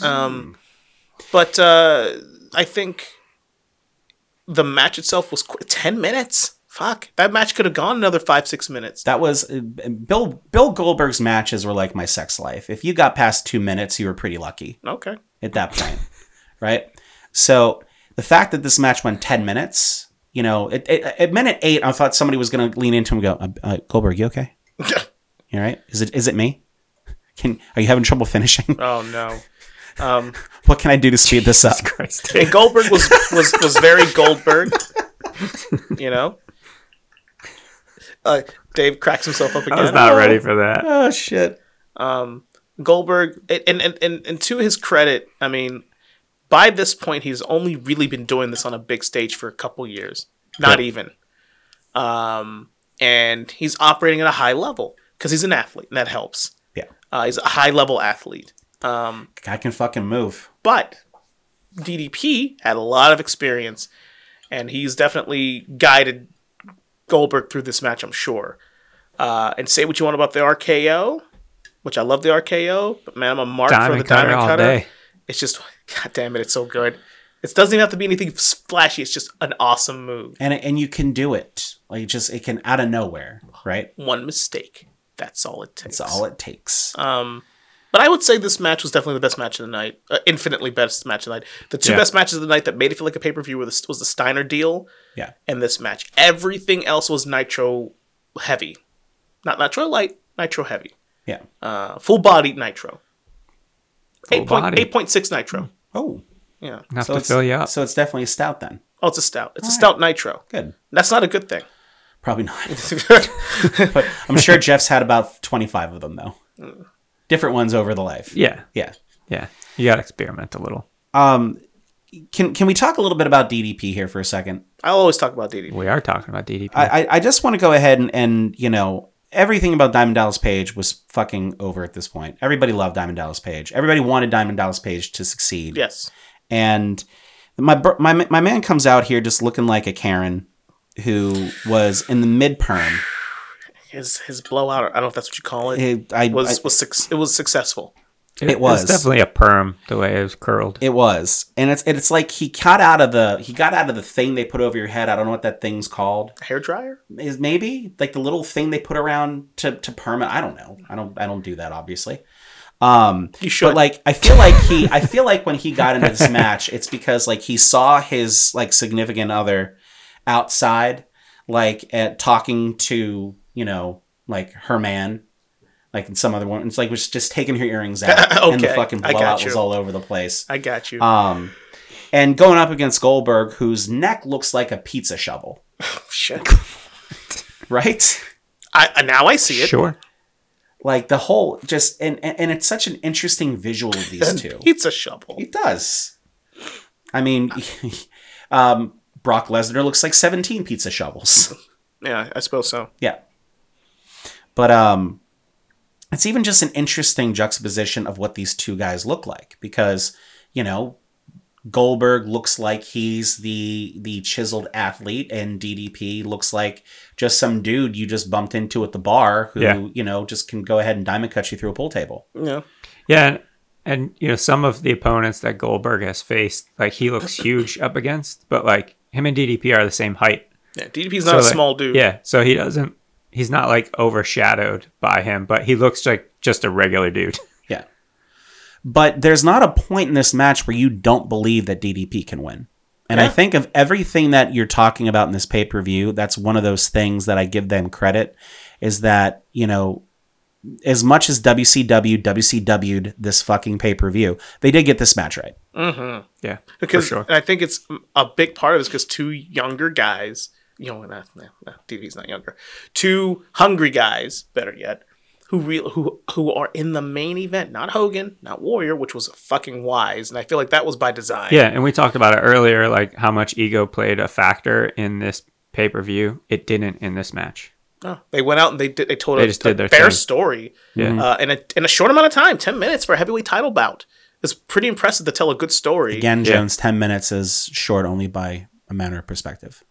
Well, I feel like this match could have been 20 minutes. Granted, Goldberg. Whoa. I feel like don't get too crazy now, Jones. I think DDP and Goldberg could have gone another 9 to 11 minutes and really told a better story. But either way, it was still good. It was easily only 5. If there was a 5-star match on this show, this was the match. This is the only one. Yeah. Well, I mean, a 10-minute Goldberg match is a 20-minute match to anybody else. Of those 154 wins, I wonder how many were Silver Kings and La Parkas. Probably at least 117. Oh shit, It's a lot. Poor La Parka. Well, and it's good that they gave this match, that they had this match at the end of the card. Not just because it's for the championship, because obviously if you kind of talk about these 4 matches we talked about here at the round out this card, this is probably the one that's the least interesting. But at the time, the streak was everything, right? I was fucking hook, line, and sinker on the streak here for Goldberg when this was going on. This Halloween Havoc is kind of right in the middle of what I would consider my WCW heyday. Like this is when I was really into it because I love DDP. Yeah. And you would sometimes see the DDP, like the light blue NWO shirts popping up. Like, is DDP going to join the Wolfpack? Is he going to join, Black and White? Is he going to join? Is he just going to stay out on his own? There's a lot of kind of stuff going on there. And of course, Goldberg was just mowing people down. Yeah. Like the way that he went on a huge tear through Yeah. WCW. The way like Bronson Reed was like trying to get pushed over by battling like 110 pound, NXT guy, just so they could go ahead and try to get him some momentum as being an unstoppable force. So I was all into that, and I did enjoy this match a lot. Yeah. The last thing I'm going to say about this match, you guys, we can wrap it up. I didn't write it down, but I made a mental note. One of my favorite parts about this whole match is that Goldberg didn't have an easy time. He had to work for it. And he sold. Yeah. And he was selling after the match. And it wasn't like the handshake and the hug, all that stuff was cool, but it was just Goldberg's not invincible. And with the right opponent, you can push this motherfucker. Yeah, at the end of the day, he's still just a guy. And I dug that story. Yeah, I dug that DDP feeling. Pushed him. uncovered that. He pushed him. Yeah. And if he'd have pinned him just a little quicker after that diamond cutter, maybe DDP would have won. Goes back to who kicks out of a finish and what finishing move it is. Yes. Right? Yes. But all in all, I mean, it was a great episode of Nitro. Yeah, it was a really great episode of Nitro. It's a great Nitro. Actually, the best it Nitro was. ever made. Yeah, the best Halloween Nitro ever on Halloween Havoc. But all in all, it was an okay show. There were certainly some highs, like we just talked about, and a whole lot of lows, and just a bunch in the middle there. I concur. Yes. So I guess that'll be it for us today, this morning. It's still morning. It is still morning. Yeah. We've been talking to you for 2.5 hours, and it's still morning. That's how fucking early we did this. That's how committed we are to That's you right. people. That's right. It's for you, not we got for us. some things coming down the pipeline that we were not talking about because we're still figuring it out because we're adults here. But it's really the reason why we're not telling you about it is because, and we're still figuring it out, is not because we're being lazy. It's because this is kind of interesting about what we're doing, and we've never done it before, and we want to make sure that this is pretty awesome for you guys to kind of check it out. So, yes, Well said. Well said. and it involves video games Yeah. And Halloween. and Halloween. and that's all you're saying. That's all I'm saying. all I'm I'm not saying saying. anything else. Yep. Because I honestly don't know enough about what we're doing to actually talk about it more. What are we doing? I don't even know. I know the general premise Yes. of it, but the game and everything, I don't know enough about. Okay. So, or games, or maybe it's not a game at You all. can stop talking. Yes. Yeah, I'm done. So join us next week on Halloween to see what that is. Yes. We appreciate you all listening this week. We'll see you next week. Visit some shit in the archives. There's some really good shit in there Yes, that we've talked do it. about. Do it. You won't. I know you won't. You but won't. You will. But if you will, we'll see you there. Truck nuts. Nothing good.